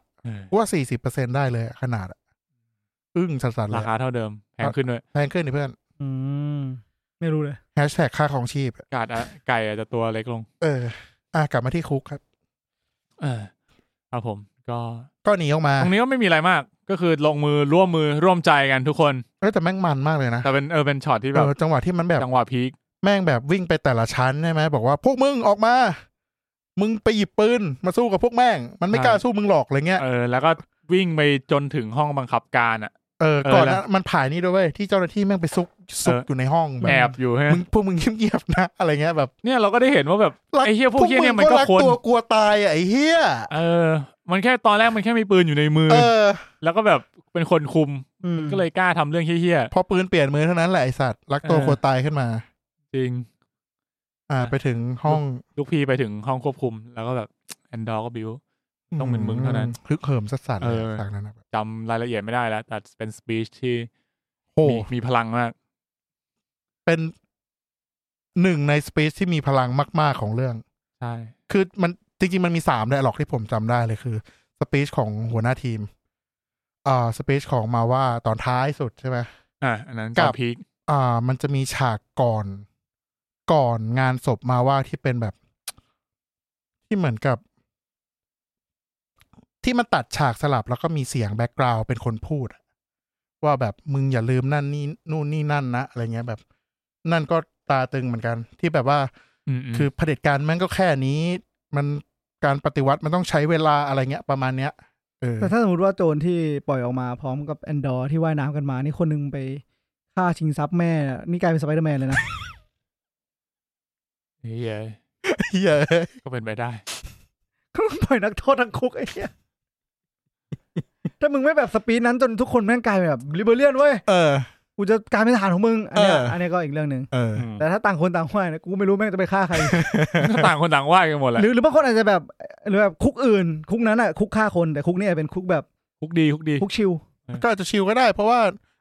มันจำแนกนักโทษแต่ละคนอันนี้คือคุกหัวอ่อนคุกโทษเบาเป็นไปได้อันนั้นคือไอ้พวกคุกฆ่าคนก็เอาไว้แบบเจอโหดๆเป็นคุกโหดกว่านี้พวกนี้คุกอ่อนคุกมันน่าจะล้อมาจากอะไรนะคุกอะไรนะที่อยู่กลางทะเลอ่ะที่เป็นต้นแบบของอัสคาบันอ่ะว่าแล้วจริงอัสคาบันก็มีผู้คุมวิญญาณตัวเดียวพอแล้วจริงอ่ะชื่ออะไรอัสคาบันก็อิงมาจากอันนั้นอีกทีอัลคาทรัสที่มันเป็น6 เหลี่ยมหรือ8 เหลี่ยมที่อยู่กลางทะเลเหมือนกันอ่ะอัลคาทรัสเอาจริงนะไอ้เหี้ยมึงลงทะเลเนี่ยโอกาสว่ายถึงฝั่งมันยากมากไอ้เหี้ยแค่ว่ายน้ำไม่เป็นก็จอดแล้วหัวหน้ากูไม่รู้กูจะฮาดีหรือกูจะแบบแค่สวิมนะชีวิตมึงเรื่องมึงต้องเลี้ยวขนาดนี้เลยเหรอจริงไอ้เหี้ยเราคือแบบเป็นคนคือแม่งฉากหลังจากที่สปีชแบบนิดเดียวไม่กี่วินาทีอะทรงพลังฮึกเหิมทรงพลังมากทุกคนหนีมาเจอประตูแล้วทะเลทุกคนโดด I can't swim และเฮียแอนดอร์ก็แบบเหมือนแบบกูยังไม่ทันพูดอะไรแต่ก็โดนฝูงชนวิ่งชนตึมๆแล้วก็ล่วงแล้วก็จบเลยแล้วก็แบบแกก็หายไปเลยแค่นั้นเลยก็คือแบบก็กูก็ลงมาทะเลแล้วกูจะขึ้นไปช่วยมึงไงกูไปนะบายจริงแม่งโคตรเลียว แบบแค่เนี่ยนะแล้วท้ายแล้วมึงการที่มึงปล่อยโจรมันก็ไปปล้นแอนดอร์มันก็ไปปล้นเครื่องบินคนอื่นต่อโดนจับได้ซะก่อนดีนะไอ้เหี้ย2คนนั้นถ้าแม่งฆ่าทีมีดีเอ็นเลยครับแม่งกระจอกสัตว์เครดิตขึ้นจับได้อย่างง่ายอุตส่าห์หนีกูชอบที่มันแบบเหมือนแอนดอร์มันเหมือนกูว่าแอนดอร์มันแบบมันมีประสบการณ์อ่ะมันหัวไวมันแบบมันรู้ว่าเฮ้ยไอ้เหี้ยจังหวะนี้มันไม่ได้แปลกมันไม่ได้เพื่อนไปแล้วมึงใจเย็นใช่ๆเพื่อนมึงแบบเพื่อนบวกอ่ะเพื่อนมึงแบบจังหวะนี้แหละเพื่อนเปิดสตันแล้วอ่ะไอ้เหี้ยไม่ตามก็ไม่ได้กูต้องไปอ่ะต้องจ่ายดาเมจแล้วตอนนั้นอ่ะแล้วไอ้แค่2ตัวนั้นแม่งก็แบบหันมามองหน้ากันแบบไอ้พวกแค่นั้นทำอะไรวะมึงจับมาดิกดปุ่มปิ๊บปุ๊บนะนั่นแหละยังดีเจอเอเลี่ยนใจดีเอเลี่ยนเข้าใจดีเนาะไม่จับเลยพาไปถึงที่เลยเป็นกูก็จับไปย่างแล้วไอ้เหี้ยกำลังหาปลาไม่ได้เลยตอนเนี้ยก็จริงนะกินไม่มีปลาให้กินก็แดก2ตัวนี้แหละได้มือเย็นแล้วพวกมึงนี่แหละทำให้น้ำกูเสียหมดกูเคยมาตกปลาดาวนี้ทุกวันจริงแดกพวกมึงแน่แล้วกันมันน่าจะเห็นไงแบบกูก็เกลียดที่เอ็มพายแต่มันมีจุดนึงที่ใช่ที่มันทำให้รู้สึกว่าไอ้เหี้ยความผิดไม่ใช่นักโทษแต่มันคือคุกแต่มันคือคนสร้างคุกที่มันทิ้งน้ำเสียมาอะไรเงี้ยมันก็เลยแบบเห็นใจพวกมึงโอเคกูไม่ทำอะไรมึงก็ได้มึงไม่พวกมึงจริงๆไม่ทำอะไรหรอกแค่บังเอิญอยู่ในคุกมันเจ๋งนะเว้ยคือตอนแรกกูเห็นแล้วกูว้าวไงมันกวนกูโดนตบหน้าตอนแรกกูเห็นเฮียเจ๋งว่ะเฮียคุกแม่งแบบใช้ไฮโดรพาวเวอร์อ่ะไม่มีพลังงานเวสเลยที่ไหนได้ที่ไม่มีปลาทุ่งแดกอะไรสัตว์แต่จุดช็อตเนี้ยมันเหมือนกับมันเทียบให้มึงเห็นอย่างหนึ่งคือคนส่วนมากมันด่ากันเองอ่ะมันไม่ด่าระบบอ่ะเหมือนแบบในคุกอ่ะอย่างตอนที่มันได้ข่าวเรื่องปล้นเสบียงในดาวอะไรวะตอนแรกเลยที่แอนดอร์ไปทำแล้วในคุกก็พูดถึงเว้ยแล้วก็แบบทุกคนก็มาด่าว่าไอ้เหี้ยมึงจะกวนน้ำให้คนทำไมมึงจะทำอย่างนั้นทำไมอะไรเงี้ยมึงจะเป็นกบฏหรือไงแล้วไอ้เวลาไปพูดถึงเรื่องปล้นอ่ะกูแบบฮาดีนะแบบไอ้เหี้ยไอ้ตัวปล้นมึงนั่งอยู่นี่รอดชีวิตแค่อยู่ในทุกสถานการณ์รอดชีวิตแค่2คนคือกูเหมือนกับแบบก็ด่ากันเองว่ามึงจะสร้างความวุ่นวายทำไมอะไรเงี้ยแล้วก็โดยที่มึงหลงลืมไปว่าระบบแม่งเป็นยังไงอะไรเงี้ยมันเป็นงั้นจริงนะแล้วสุดท้ายมันมาพลิกอีกมุมนึงก็ตอนที่นั่นแหละ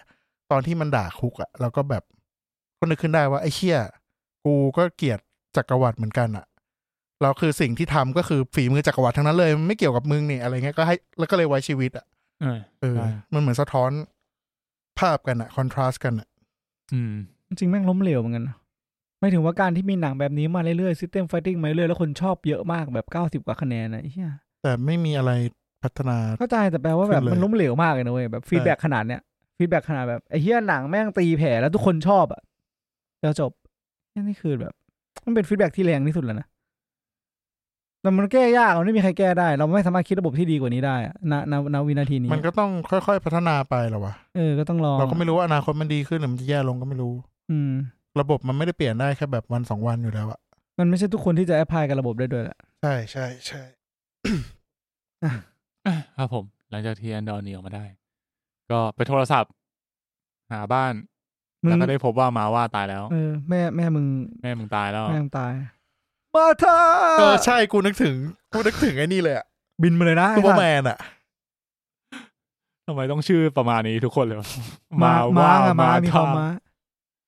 ใช่ไงมาแบบออกแนวมัมมาเธอร์อะไรอย่างเงี้ยใช่มันลากศัพท์เดียวกันจริงๆคำว่าแม่ทั้งโลกนี้มันมาจากคำเดียวเลยนะเว้ยมาคือไม่รู้ว่ามันมาจากลากศัพท์คำเดียวกันอ่ะเพราะว่าม้าป้าเงี้ยมันก็ใช่มันมาจากแบบนั้นเว้ยมาป้าอะไรเงี้ยคือเด็กมันออกเสียงได้คำง่ายๆอ่ะอะไรเงี้ยแรกที่เด็กออกเสียงได้แต่ว่าคือรากศัพท์มันมาจากผมจำชื่อไม่ได้โปรโตอินโดยูโรเปียนอะไรสักอย่างนึงที่แบบมันแตกมาเป็นละตินอังกฤษคือเป็นแบบก่อนละตินบาลีสันสกฤตอะไรเงี้ยคือมันมาจากรากเดียวกันหมดเลยจริงๆมันมีภาษาอื่นเว้ยแต่โฮโมเซเปียนชนะไปหมดแล้วโฮโมอิเล็กตัสตายหมดมีแอนเดอร์ทัลตายไปแล้วก็เลยเหลือแต่โฮโมซาเปียนตายเพราะพวกเราไวรัสไปแพร่ใช่ทีนี้เขาเก่งกว่าแต่เขาไม่เคยเจอไวรัสประเภทนี้มาก่อนแต่เขาไม่ค่อยได้แอคทีฟไม่ค่อยได้ออกกำลังกายเขาอยู่ในถ้ำส่วนมากก็เลยสูญพันธุ์งะคือเหมือนกับเป็นเผ่าพันธุ์ที่ฉลาดแต่อ่อนแออะไรเงี้ยก็เลยสูญพันธุ์ จริงๆถ้าเราคือเผ่าพันธุ์ที่แรงเยอะแล้วเรามาแข่งเรื่องเขาฉลาดกันทำไมวะเฮ้ยต่อยดิอินเว้ยจะย้อนกลับไปยุคบรรพบุรุษเลยอะไอ้สัตว์เราจุดเด่นเราจริงๆยุคนี้ก็กำลังก็ยังชนะอยู่กำลังแบบไหนกำลังปิ้วปิ้วปิ้วปิ้วอ่ะกำลังใช้กำลังกันอยู่นั่นแหละครับก็แอนดอร์ก็ได้รู้ข่าวว่ามาว่าตายว่า is dead ทีนี้ก็เลยคุยกับเพื่อนกูชอบตอนมันคุยกับเพื่อนนะที่แบบเนี่ยเราหนีน่าจะเป็นแค่2คนที่รอดมาได้เพราะงั้นน่ะสิ่งที่เราทำได้คือเราควรจะแยกกันเพื่อที่แบบเราต้องไปกระจายข่าวนี้ให้คนรู้เยอะที่สุดเพื่อที่ว่าคนจะได้รู้ความจริงว่าจริงๆแล้วในคุกมันเกิดอะไรขึ้นและแอนดอร์ก็เลยโทรหาแม่ก่อนจังหวะนั้นเว้ยกูอยากรู้เหมือนกันว่าการกระจายข่าวแบบที่แอนดอร์บอกมันส่งผลต่อความน่าเชื่อถือของ Empire ป่ะก็ไม่รู้หรือไม่แคร์แต่กูว่าก็ส่งผลนะกูว่ามันน่าจะกูไม่มั่นใจว่าการปกครองตอนนั้นมันเบ็ดเสร็จขนาดไหนไงฝ่ายค้านมีไหมฝ่ายค้านสามารถมีอำนาจได้ขนาดไหนก็มึงดูสวผู้หญิงคนนั้นเนี่ยสวน้ำดีอ่ะที่เขาจะตั้งมูลนิธิอะไรสักอย่างแล้วก็เหมือนกับจะเจียดเงินมาเพื่อดูแลคนที่ด้อยกว่าแล้วก็สภาแม่งก็ปิดไมค์แบบก็นั่นแหละชนชั้นนำว่ามันค่อนข้างนี่นะเบ็ดเสร็จพอสมควรนะจะแบ่งผลประโยชน์กูไปให้คนพวกนั้นทำไมวะอะไรเงี้ยใช่มันจะเป็นแนวนั้นเลยแล้วก็จริงๆเหมือนอำนาจสูงสุดก็อยู่ที่จักรพรรดิด้วยอยู่ที่เผ่าพาทีเลยเผ่าพาทีก็ถูกเอ่ยชื่อในเรื่องนี้อยู่หลายครั้งแต่ไม่เห็นไม่ได้กล่าวถึงนี่อยากกลับไปดู1-2-3เลยวะกูอยากกลับไปดูทั้งหมดใหม่อีกรอบนึงอ่ะเนี่ยคือกูว่าฟิลเตอร์ตอนเนี้ยมันน่าจะดูแล้วไม่เหมือนเดิมแล้วอะจริงเพราะตอนที่เราดูมันกูเด็กมากเรายังเด็กมากเลยยังไม่ค่อยเข้าใจโลกเท่าไหร่ใช่อาจจะแบบว่าเชื่อจอยเดอะดาร์กไซด์ดิวะมัน1-2-3ตอนนั้นมันออกมามันจะแบบมาทางแนว political มากกว่าใช่ไหมเพราะ4-5-6มันคือออริจินอลที่ออกมาจะเป็นแบบค่อนข้างเป็นแบบไซไฟแฟนตาซีใช่แต่ดู4-5-6แล้วแบบหงุดหงิดแบบกับทุกอย่างเลยเพราะว่ามันหนังเก่ามากมันเป็นสไตล์ในยุคนั้นนะเนาะมันก็คนละยุคสมัยกันนั่นแหละครับมาเราใกล้จบแล้วไอ้เหี้ยตั้มไม่ได้แดกแล้วมั้งเนี่ยร้านปิดแล้วมั้งเนี่ย5 ทุ่มแล้วมาเรามาถึงฉากไคลแม็กซ์ที่ดาวเฟริกซ์นะครับผมดาวของมาว่าแล้วก็แอนดอร์นะครับก็คือมันก็มีธรรมเนียมก็คือมาว่าพอเสียชีวิตมาว่านามสกุลแอนดอร์นะว่ะมาว่าและแอนดอร์คือไงวะมาว่าและแคสเซียนแอนดอร์ก็คือจัดงานศพใช่ไหมแล้วก็แอนดอร์รู้ข่าวฝั่งเอ็มพายก็รู้ข่าวที่แต่วัฒนธรรมมันเขิมจริงด้วยแล้วฝั่งเอ็มพายคือรู้ว่าไอ้เหี้ยเนี่ยก็คือแอนดอร์แม่งมาแน่นอนคือคาดหัวแอนดอร์แล้วยังไงแม่งก็ต้องมางานศพมันต้องมาก็ทุกคนเป็นอีเวนท์ที่ใหญ่ที่สุดมารวมตัวกันโดยมีได้นัดหมายลูกพี่ลูเทนก็แบบไอ้เหี้ยแอนดอร์เหมือนกันมึงเห็นหน้ากูเอาไม่ได้เหมือนกันจะมาฆ่าแม่งทุกคนแม่งมารวมกันที่ดาวนี่หมดเลยเมืองนี้ด้วยเมืองนี้แหละวันนี้ต้องถึงเวลาแล้วส่วนมาว่าบอกไอ้เหี้ยแอนดอร์กูไม่อยู่นะสรุปไอ้เหี้ยแอนดอร์ยังติดคุกอยู่ออกมาไม่ได้ก็ The End ชิลประกอบเดสตาร์อยู่ถ้าแม่งหนีออกมาไม่ทันคือจบเรื่องจริงจบเลยนะแล้วไอ้เหี้ยทุกคนจะมาฆ่าแอนดอร์แต่แอนดอร์ไม่มาไงต่อไอ้เหี้ยแต่จริงมันก็มีเป็นจุดชนวนหลายๆอย่างนะเพราะว่าถึงจังหวะนั้นนะมันก็ไม่ได้เป็นแค่เรื่องของแอนดอร์ใช่เซียนแล้วอะแอนดอร์อิมแพคน้อยมากนะมันคือเป็นการที่เป็นงานศพของมาว่าใช่ไหมแล้วมันก็มีดรอยที่มาเปิดคลิปของมาว่าแล้วก็คือดรอยตัวที่อยู่กับในบ้านกับมาว่านั่นแหละใช่ชื่ออะไรไม่รู้จำชื่อน้องไม่ได้แล้วโค้ดไม่ได้ B2 emo ฮะมันเขียนอย่างเงี้ยเรามี emo ด้วยB2 emo กูอ่านว่า B2 emo B2 emo คุณละก็เอโมปุ๊บคุณเลยไอ้เหี้ยแค่อีโมกับเอโมเนี่ยก็เปิดคลิปแล้วก็เป็นสปีชที่ปลุกเราได้พอสมควรนะแล้วมันก็เรื่องเกิดขึ้นก็คือเหมือนพอสปีชมันแบบเริ่มแบบพีคขึ้นเรื่อยๆใช่เหมือนมันค่อยๆไต่เนาะค่อยๆแบบปูพื้นบิ้วเรื่อยๆเรื่อยๆเรื่อยๆเรื่อยๆมันจะถึงจุดนึงที่พูดถึง Empire พูดถึง Empire พูดถึงเรื่องการปกครองที่มันเหี้ยยังไงมันนู่นนี่นั่นยังไงแล้วทำไมพวกเราไม่ลุกขึ้นสู้ล่ะอะไรเงี้ยไอ้ฝั่ง Empire พวกนั้นก็เริ่มแบบเฮ้ยก็มีไม่ได้ละคนหนึ่งที่แบบไอ้เหี้ยไม่ได้ดิวะเลยเดินเข้าไปเจ้าผ้าไปปิดนั่นแหละเรียบร้อยบวกยับอันนี้พูดถึงก่อนแล้วกันว่าวัฒนธรรมของที่นั่นอ่ะสมมุติว่าใครที่เสียชีวิตน่าสนใจนำเท่ากระดูกมาทำให้กลายเป็นอิฐบล็อกแล้วก็ไปก่อกำแพงใช่ที่ป้องกันฆ่าศึกซึ่งมีมายาวนานก็เลยทำให้เข้าใจได้ว่าโอเคเมืองเนี้ยเหมือนแบบเป็นเมืองที่ไม่ยอมตกเป็นของใครมาตั้งแต่สมัยคงแบบนานมากแล้วก่อนที่จะมาถึงยุคสงครามดวงดาวใช่เขามีเหมือนกับมีรากวัฒนธรรมยาวนานใช่ไหมพื้นฐานมันเลยแบบพื้นฐานคนเลยเป็นแบบคนที่แบบสู้อ่ะกูไม่ได้ยอมกูไม่ได้ก็เลยตอนแรกที่เห็นว่าทำไม Empire ถึงไม่เข้ามาแบบเบ็ดเสร็จเพราะว่าคนมันค่อนข้างยากไม่คุ้มที่จะจ่ายทรัพยากรใช่ก็ซึ่งจริงๆไอการจลาจลทั้งหมดที่เกิดขึ้นในตอนสุดท้ายเนี่ยก็มีแอนดอร์เป็นส่วนร่วมน้อยมากเหมือนแอนดอร์เป็นแค่ตัวจุดชนวนให้ทุกคนมารวมกันที่นี่เฉยเองแล้วแบบมันแม่งคือแบบทุกชิ้นส่วนที่แบบเล็กๆน้อยๆตั้งแต่แบบแอนดอร์ปล้นแอนดอร์ติดคุกหนีออกมาจนมาถึงรวมกันที่นี่แล้วก็แบบรวมไปถึงการที่ก็มีคือฝั่งแอนดอร์ภารกิจของแม่งคือมันจะไปช่วยบิ๊กแค่นั้นเลยแค่นั้นเลยพวกมึงก็จลาจลกันไปใช่แต่ก็อย่างไอ้สปีชของมาว่าอย่างเงี้ยมันก็เป็นการจุดชนวนจากเหตุการณ์ของแอนดอร์เหมือนกันของแคสเซียนเหมือนกันทำให้ทุกอย่างมาเกิดขึ้นใช่แล้วตัวละครสำคัญอีกตัวหนึ่งที่ผมพูดถึงก็คือคนตีละครังฉากนี้แม่งก็บิวอีกแล้วอ่ะที่แม่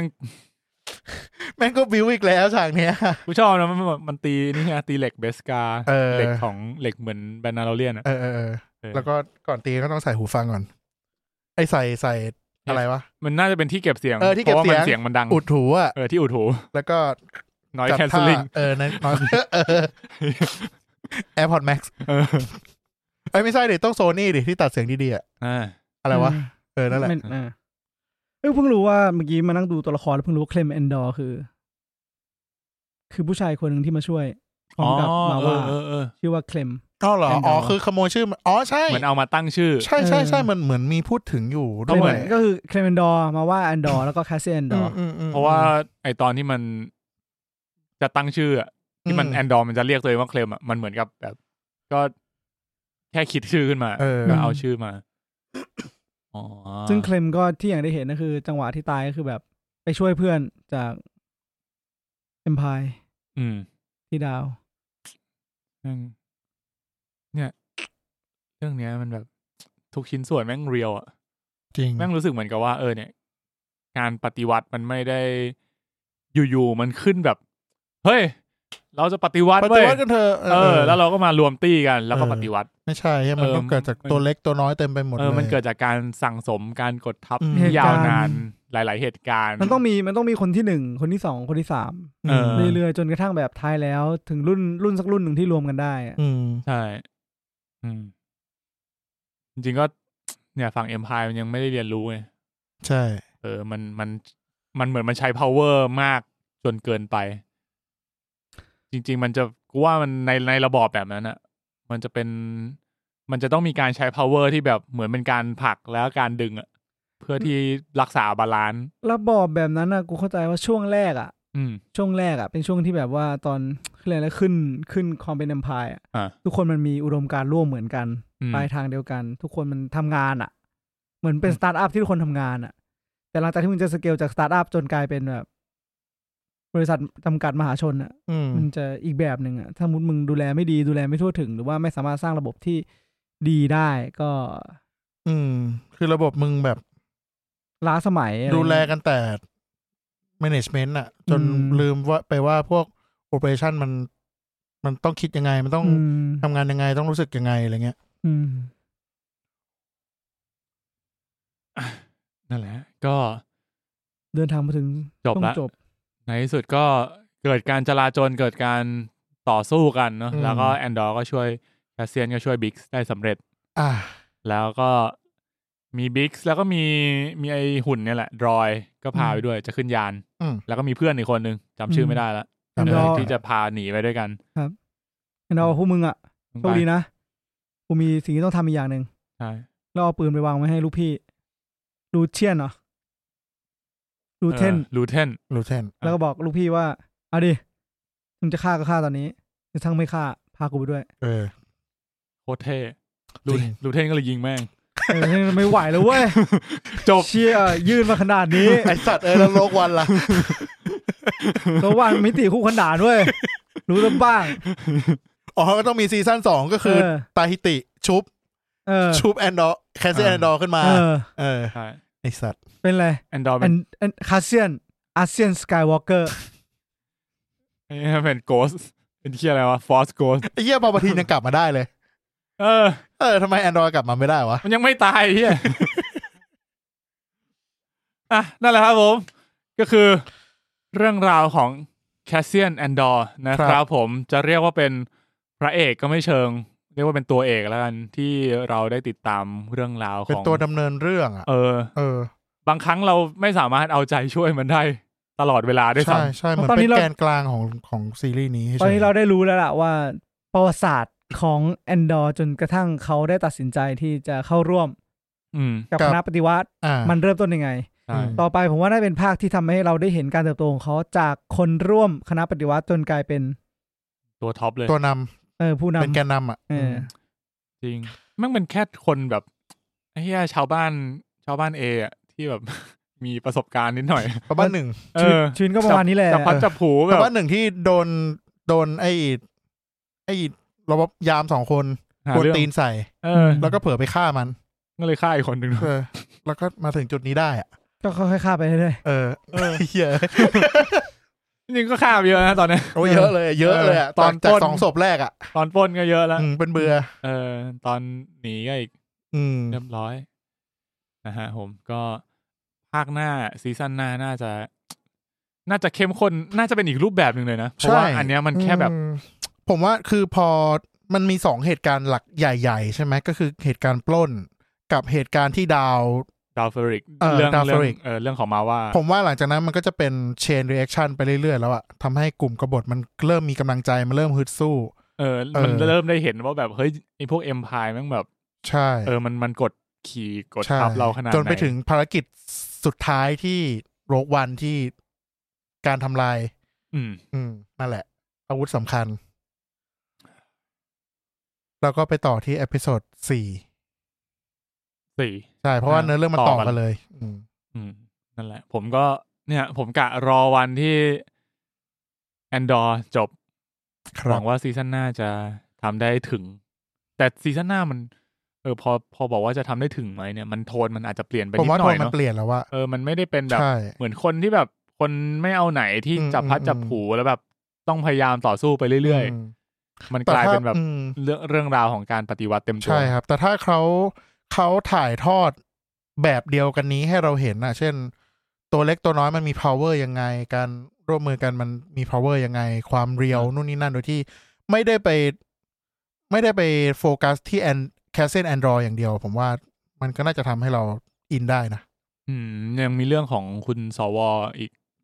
ที่ยังลูกสาวอีกที่เพิ่งจะเปิดตัวลูกสาวว่าเข้ามามีบทบาทในการเข้าสู่อำนาจไม่ใช่หรอกการรักษาอำนาจแล้วก็ไหนจะตัวใช่ขายวิญญาณไหนจะตัวไอ้พ่อของเด็กผู้ชายอีกที่เพิ่งจะเข้ามามีบทบาทว่าที่มายื่นมือช่วยใช่ว่าจะมีความสำคัญยังไงเหมือนเป็นพ่ออะไรวะในหน้าเงินกู้ประมาณนั้นตลาดมืดอารมณ์ว่ารวยจัดอำนาจก็เยอะด้วยรับฟอกเงินเปิดเว็บพนันขายลอตเตอรี่ใช่สภาก็ตั้งพรรคการเมืองแล้วก็โลโก้คล้ายๆกับพรรคอื่นเอามาหมุนเฉยสัตว์เนี่ยเห็นไหมโลกเรามันก็อย่างเงี้ยแหละจักรวาลมันก็เท่านี้คนเรามันก็ทำอยู่แค่นี้จริงๆก็หวังว่าคนอื่นจะไม่รู้นั่นรู้แล้วทำอะไรได้ไหมครับก็แอนดอร์นะครับเขาบอกว่าแฟนๆสามารถคาดหวังได้เลยว่าแอนดอร์ซีซั่น2เนี่ยก็น่าจะมาในช่วงปี2024ซึ่งเขาคาดว่าเขาถ่ายทำไปแล้วเมื่อโนเวมเบอร์ที่ผ่านมาแล้วก็จะถ่ายทำจนถึงสิงหาคมที่ถึงนี้ ซึ่งเขาบอกว่าอย่างล่าสุดก็คือ post production ของเราใช้กินเวลาไปเกือบปีประมาณปีซึ่งถ้ามันจบออกัสเนี่ยก็แปลว่าปีนึงก็แปลว่ากูออกัส2024เลยก็น่าจะคริสต์มาสปีหน้าโอ้ไม่ก็คริสต์มาสปีหน้าก่อนคริสต์มาสอะไรเงี้ยอาจจะได้ดูแต่อย่างแอนดอร์มันถ่ายทำที่แบบสถานที่จริงเยอะด้วยใช่เพราะว่าเรื่องอื่นๆก่อนหน้านี้ Star Wars มันใช้ไอ้สเตจที่มันทำที่มันเหมือนเป็นแอนิเมชั่นทุกอย่างมึงพลังงานโอ้โหไอ้แค่แอนดอร์คือหลบลูกกระสุนอย่างเดียวจริงอย่างแบบฉากปล้นอะไรเงี้ยเราก็จะได้เห็นว่าตอนมันกบดานอยู่ในกลางทุ่งกลางป่าอะไรเงี้ยก็สามารถหาได้บนโลกใบนี้มันแบบมันดูสมจริงทุกอย่างแต่ไม่แน่รอบหน้าจะได้เห็นอยู่บนยานอวกาศก็น่าจะได้เห็นมากขึ้นเหมือนอย่างไอตอนที่มันขี่ยานตอนหนีตอนปล้นมันสวยมากนะที่มันหนีขึ้นที่มีอุกกาบาตตกเยอะๆไอ้ดาวตกไอ้พิธีกรรมมันนั้นใช่ไหมแม่งสวยมากเลยนะเว้ยเราไม่ได้พูดถึงเลยเหตุผลมันเท่อยู่นะมันเหมือนเป็นก็คือเลือกช่วงจังหวะนั้นในการปล้นพอดีเพื่อที่จะหนีจริงแม่งสวยดีชอบที่แม่งน่าจะมีรายละเอียดอีกหลายอย่างที่เราจะพูดถึงเรื่องพวกนี้แล้วก็น่าเบื่อจริงๆนะแบบแม่งชอบเห็นแต่แบบอำนาจกับผลประโยชน์จนกระทั่งละเลยการรักษาซึ่งวัฒนธรรมอันดีไม่ใช่อันดีมันแค่วัฒนธรรมรู้สึกว่าวัฒนธรรมทุกอย่างในโลกมันควรที่จะมีเข้าใจแหละว่าวัฒนธรรมมันเกิดขึ้นด้วยแบบการแก้ปัญหาบางอย่างในสังคมในสมัยก่อนแต่มันไม่ได้แปลว่ามึงจะแบบก้าวไปข้างหน้าโดยที่ขับไล่ทุกคนที่เกี่ยวข้องจนกระทั่งเขาไม่สามารถทำได้ป่ะวะบางวัฒนธรรมที่เขากำลังแบบที่มันไม่ได้เดือดร้อนใครแล้วเขาก็ทำมันอยู่เราก็ไม่จำเป็นต้องไปไม่รู้ดิการรักษามันไม่ได้ลำบากขนาดนั้นใช่แต่ไม่ต้องทุกอย่างสร้างใหม่ก็ได้ถูกแต่ว่ามันก็จะมีเรียกว่าอะไรวะคือการจะรักษาวัฒนธรรมได้มันก็ต้องให้วัฒนธรรมนั้นมันเบลนกับยุคสมัยไงคือถ้ามันเบลนเข้ากันได้มันก็อยู่ต่อไปได้เรื่อยๆก็อย่างชนเผ่านั้นนะจริงๆเขาไม่ต้องเดินทางมาเพื่อมาทำวัฒนธรรมเขาใช่มึงไปตั้งที่อื่นไม่ได้ไงใช่แต่จริงถ้าพูดถึงประเด็นนี้มันก็จริงๆมันมี2อันที่มันแตะได้คืออย่างเรื่องการห้ามแตะต้องวัฒนธรรมอะไรเงี้ยวันหนึ่งมันก็จะตายไปจริงๆเนี่ยตั้งกับเด็กๆแล้วนะที่เคยได้ยินว่าไม่ต้องไปห้ามเนาะจากปากของตัวเขาเองก็แบบไม่รู้ไงกับอีกมุมหนึ่งที่ผมนึกถึงก็คือพวกชาติพันธุ์ในแต่ละประเทศเลยในโลกใบเนี้ยที่มันจะมีแบบชาติพันธุ์น้อยย่อยชนกลุ่มน้อยที่เขาเรียกกันอะไรเงี้ยที่รัฐหลักไม่ได้ให้ความสำคัญแล้วสุดท้ายคือคุณก็พยายามจะไปกลืนเขาทำให้เขาเปลี่ยนมาเป็นสัญชาติเป็นคนของประเทศนั้นโดยที่คุณไปกลืนกินวัฒนธรรมเดิมดั้งเดิมของเขาคุณไม่ได้สนใจอัตลักษณ์เดิมของเขาสุดท้ายถ้ามันถึงขั้นที่สู้รบตบมือกันก็กลายเป็นเจโนไซด์มันก็เหมือนกับชนเผ่าแอนดอร์มันคือการปกครองมึงจะต้องเป็นคนแบบที่กูขีดกรอบไว้ถ้ามึงไม่เป็นมึงก็ไปซะมึงก็ตายไปซะมึงก็หายไปซะหรือก็ไม่ได้ให้ความสำคัญกับเขาอะไรเงี้ยอย่างวัฒนธรรมในแอนดอร์ในตอนนั้นมันก็คือเหมือนพยายามแบบจำกัดในทางอ้อมแบบกูก็ไม่ได้ห้ามนะแต่มันก็จำกัดคนเข้าร่วมจำกัดวิธีการจำกัดนู่นนี่นั่นจนแบบค่อยๆทำให้มันหายไปใช่เป็นการกดดันทางอ้อมซะมากกว่าทำเป็นให้ทำเป็นเหมือนแบบจริงๆเราไม่ได้ห้ามนะคุณจัดได้เต็มที่เลยเอาผืนมาให้แล้วก็บอกว่าเขาดูไม่ออกหรอกท้ายแล้วเขาเอาผ้ามึงไปทิ้งให้เขาเอาของเขามาบูชาแล้วตัวเองก็ไม่ได้รู้เลยนะว่าสิ่งที่ตัวเองให้ไปคือแบบคนอื่นเขารู้ดูแป๊บเดียวก็รู้แล้วคิดว่าแบบให้ไปแล้วก็แบบตัวเองก็เดินกลับเลยแล้วบอกเนี่ยโง่มันเอาของกูไปใช้แล้วของดีกว่าต้องเยอะโดยไม่ได้รู้เลยว่าจริงๆมึงคิดว่าเขาแคร์เขาก็ไม่ได้แคร์เขาแค่ไม่อยากมีปัญหานะครับผมก็อยากให้ลูกพี่คุณปู่กูถือปืนนะมึงไอ้สัสเดี๋ยวรู้เลยอ๋อคุณปู่คุณปู่มาชมดาวแล้วก็เป็นไงไม่รู้หลังจากปล้นแล้วตายหาไม่ได้พูดถึงเลยหายไปเลยคุณปู่ก็เรียกดาวแหละชนใส่แม่งเลยสัสเป็นเบสตายไม่เสร็จด้วยโอเคนั่นก็เป็น ซีรีส์นะครับ Cassian Andor เหมือนเราไม่พูดถึงแอสเซียนอ่ะพูดถึงแบบจักรวาลแอนดอร์ไอสัตว์จักรวาล Andor พูดถึงจริงๆมันก็เป็นเรื่องราวของตระกูล Andor ไงเห็นไหมมีทั้งเคลมทั้งมาว่าทั้ง Cassian แล้วมันก็จะจบตระกูลเฮียเศร้าจังวะแต่ตระกูลมึงไปหมดแล้วเฮียเอานะมันอยู่ที่ว่าจะได้เจอลูก Andor เป็นลูกลับผมเก็บเขาไว้ผมไม่อยากให้เขายุ่งเกี่ยวกับมาเป็นลูกศิษย์ของเรย์สกายวอล์กเกอร์จริงๆแล้วผมอะไม่ได้ชื่อจริงๆผมไม่ได้นามสกุลสกายวอล์กเกอร์ผมนามสกุลแอนดอร์แต่ต้องใช้ไว้เพราะว่าอาจารย์ผมเยอะพอเหรอ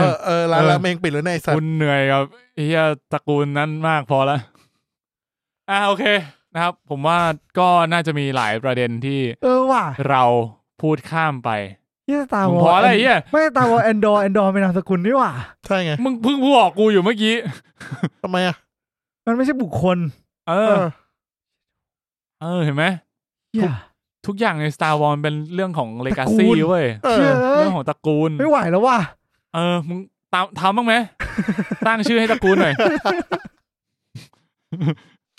พอกูเบื่อตระกูลมากตอนนี้เห็นไหมซีรีส์เรื่องอื่นก็เป็นตระกูลนะทาร์แกเรียนเงี้ยเฮี้ยมึงเป็นอะไรกับตระกูลมากป่ะยุคเนี้ยโอเคครับผมก็นั่นก็เป็นซีรีส์ Andor นะครับดูได้ทาง Disney Plus 12 ตอนรอชมซีซั่น2น่าจะอีกสัก2 ปีนานเหลือเกินปีหน้าตอนนี้ปีนี้2023แล้วโอ้โห my god ก็คือปีหน้าแต่มกรานะนี่เอ้ยปีหน้าคืออีกปีหน้าและอีกปี18 เดือนยังไม่ดูเลยนั่นแหละครับก็ซีซั่นหน้าถ้ารายการเรายังอยู่ก็น่าจะได้มารีวิวกันก็ถ้าเกิดทุกคนช่วยกันดูแล้วก็ช่วยกันกด subscribe นะครับแล้วก็กดไลค์กดแชร์กด follow กันนะครับในเรา podcast สุดยอดนะครับผม Room 508 podcast นะครับ Twitter MNL podcast นะครับหรือจะ Twitter Room 508 podcast นะครับก็ช่วยให้พวกเราจะอยู่รีวิวซีซั่น2กันได้ Twitter Newsletter ก็ได้นะครับยัง active แต่รายการไม่ active เลยครับใช่ครับก็ไปเรียกร้องให้มันออกเรื่องใหม่ๆได้สักที นะครับผมโอเคก็ EP นี้ก็ขอบคุณคุณตั้มมากนะครับที่มาร่วมพูดคุยถึง Andor ยินดีครับขอบคุณมากที่ชวนมานะครับแล้วก็ดีใจเหมือนกันนะที่แบบขายไปแล้วมันก็ดูจบภายใน2 วันจริงดูเร็วสัสๆนะครับผมก็ใครยังไม่ดูก็ไปดูกันได้นะครับแล้วก็มาฟังพวกเรานะครับผมถ้ามาฟังจนถึงตอนนี้ก็ไปถ้าฟังจนถึงตอนนี้นี่ยังดูสนุกไหมโหมันมีบางคนนะที่เขาบอกว่าเขาไม่ได้ดูแต่เขาแบบเขาชอบฟังเขาก็มาฟังแล้วกลับไปดูไหมไม่ดู เราเหมือนเป็นพวกแบบไอช่องสปอยหนังช่องสปอยหนังว่ะนี่กูว่าเราก็ข้ามไปเยอะแล้วนะตั้ง12 ตอนเราคุยกันแค่1.5 ชั่วโมงเองถูกไหมก็ถูกแหละนะครับโอเคในซีรีส์มันมีรายละเอียดมากมายแต่ไม่หมดมีแบบอะไรเท่ๆจริงๆอีกมากมายที่เราข้ามไปฉากสวยๆเยอะมากทั้งแบบ world building ของเรื่องนี้ก็ไดอะล็อกที่มันทัชใจเยอะนะพวกแบบที่มันบิ้วอารมณ์ทำให้คุณแบบรู้สึกอย่าเพิ่งหมดหวังอย่าเพิ่งสิ้นหวังกับการต่อสู้กับการใช้ชีวิตในโลกใบนี้ในประเทศนี้อะไรเงี้ยใช่ผมว่ามันมีหลายไดอะล็อกมันมีหลายฉากที่ทำให้คุณนั่นแหละครับครับผมก็ขอบคุณทุกคนมากนะครับที่ฟังมาถึงตรงนี้หรือดูมาถึงตรงนี้ก็ EP หน้า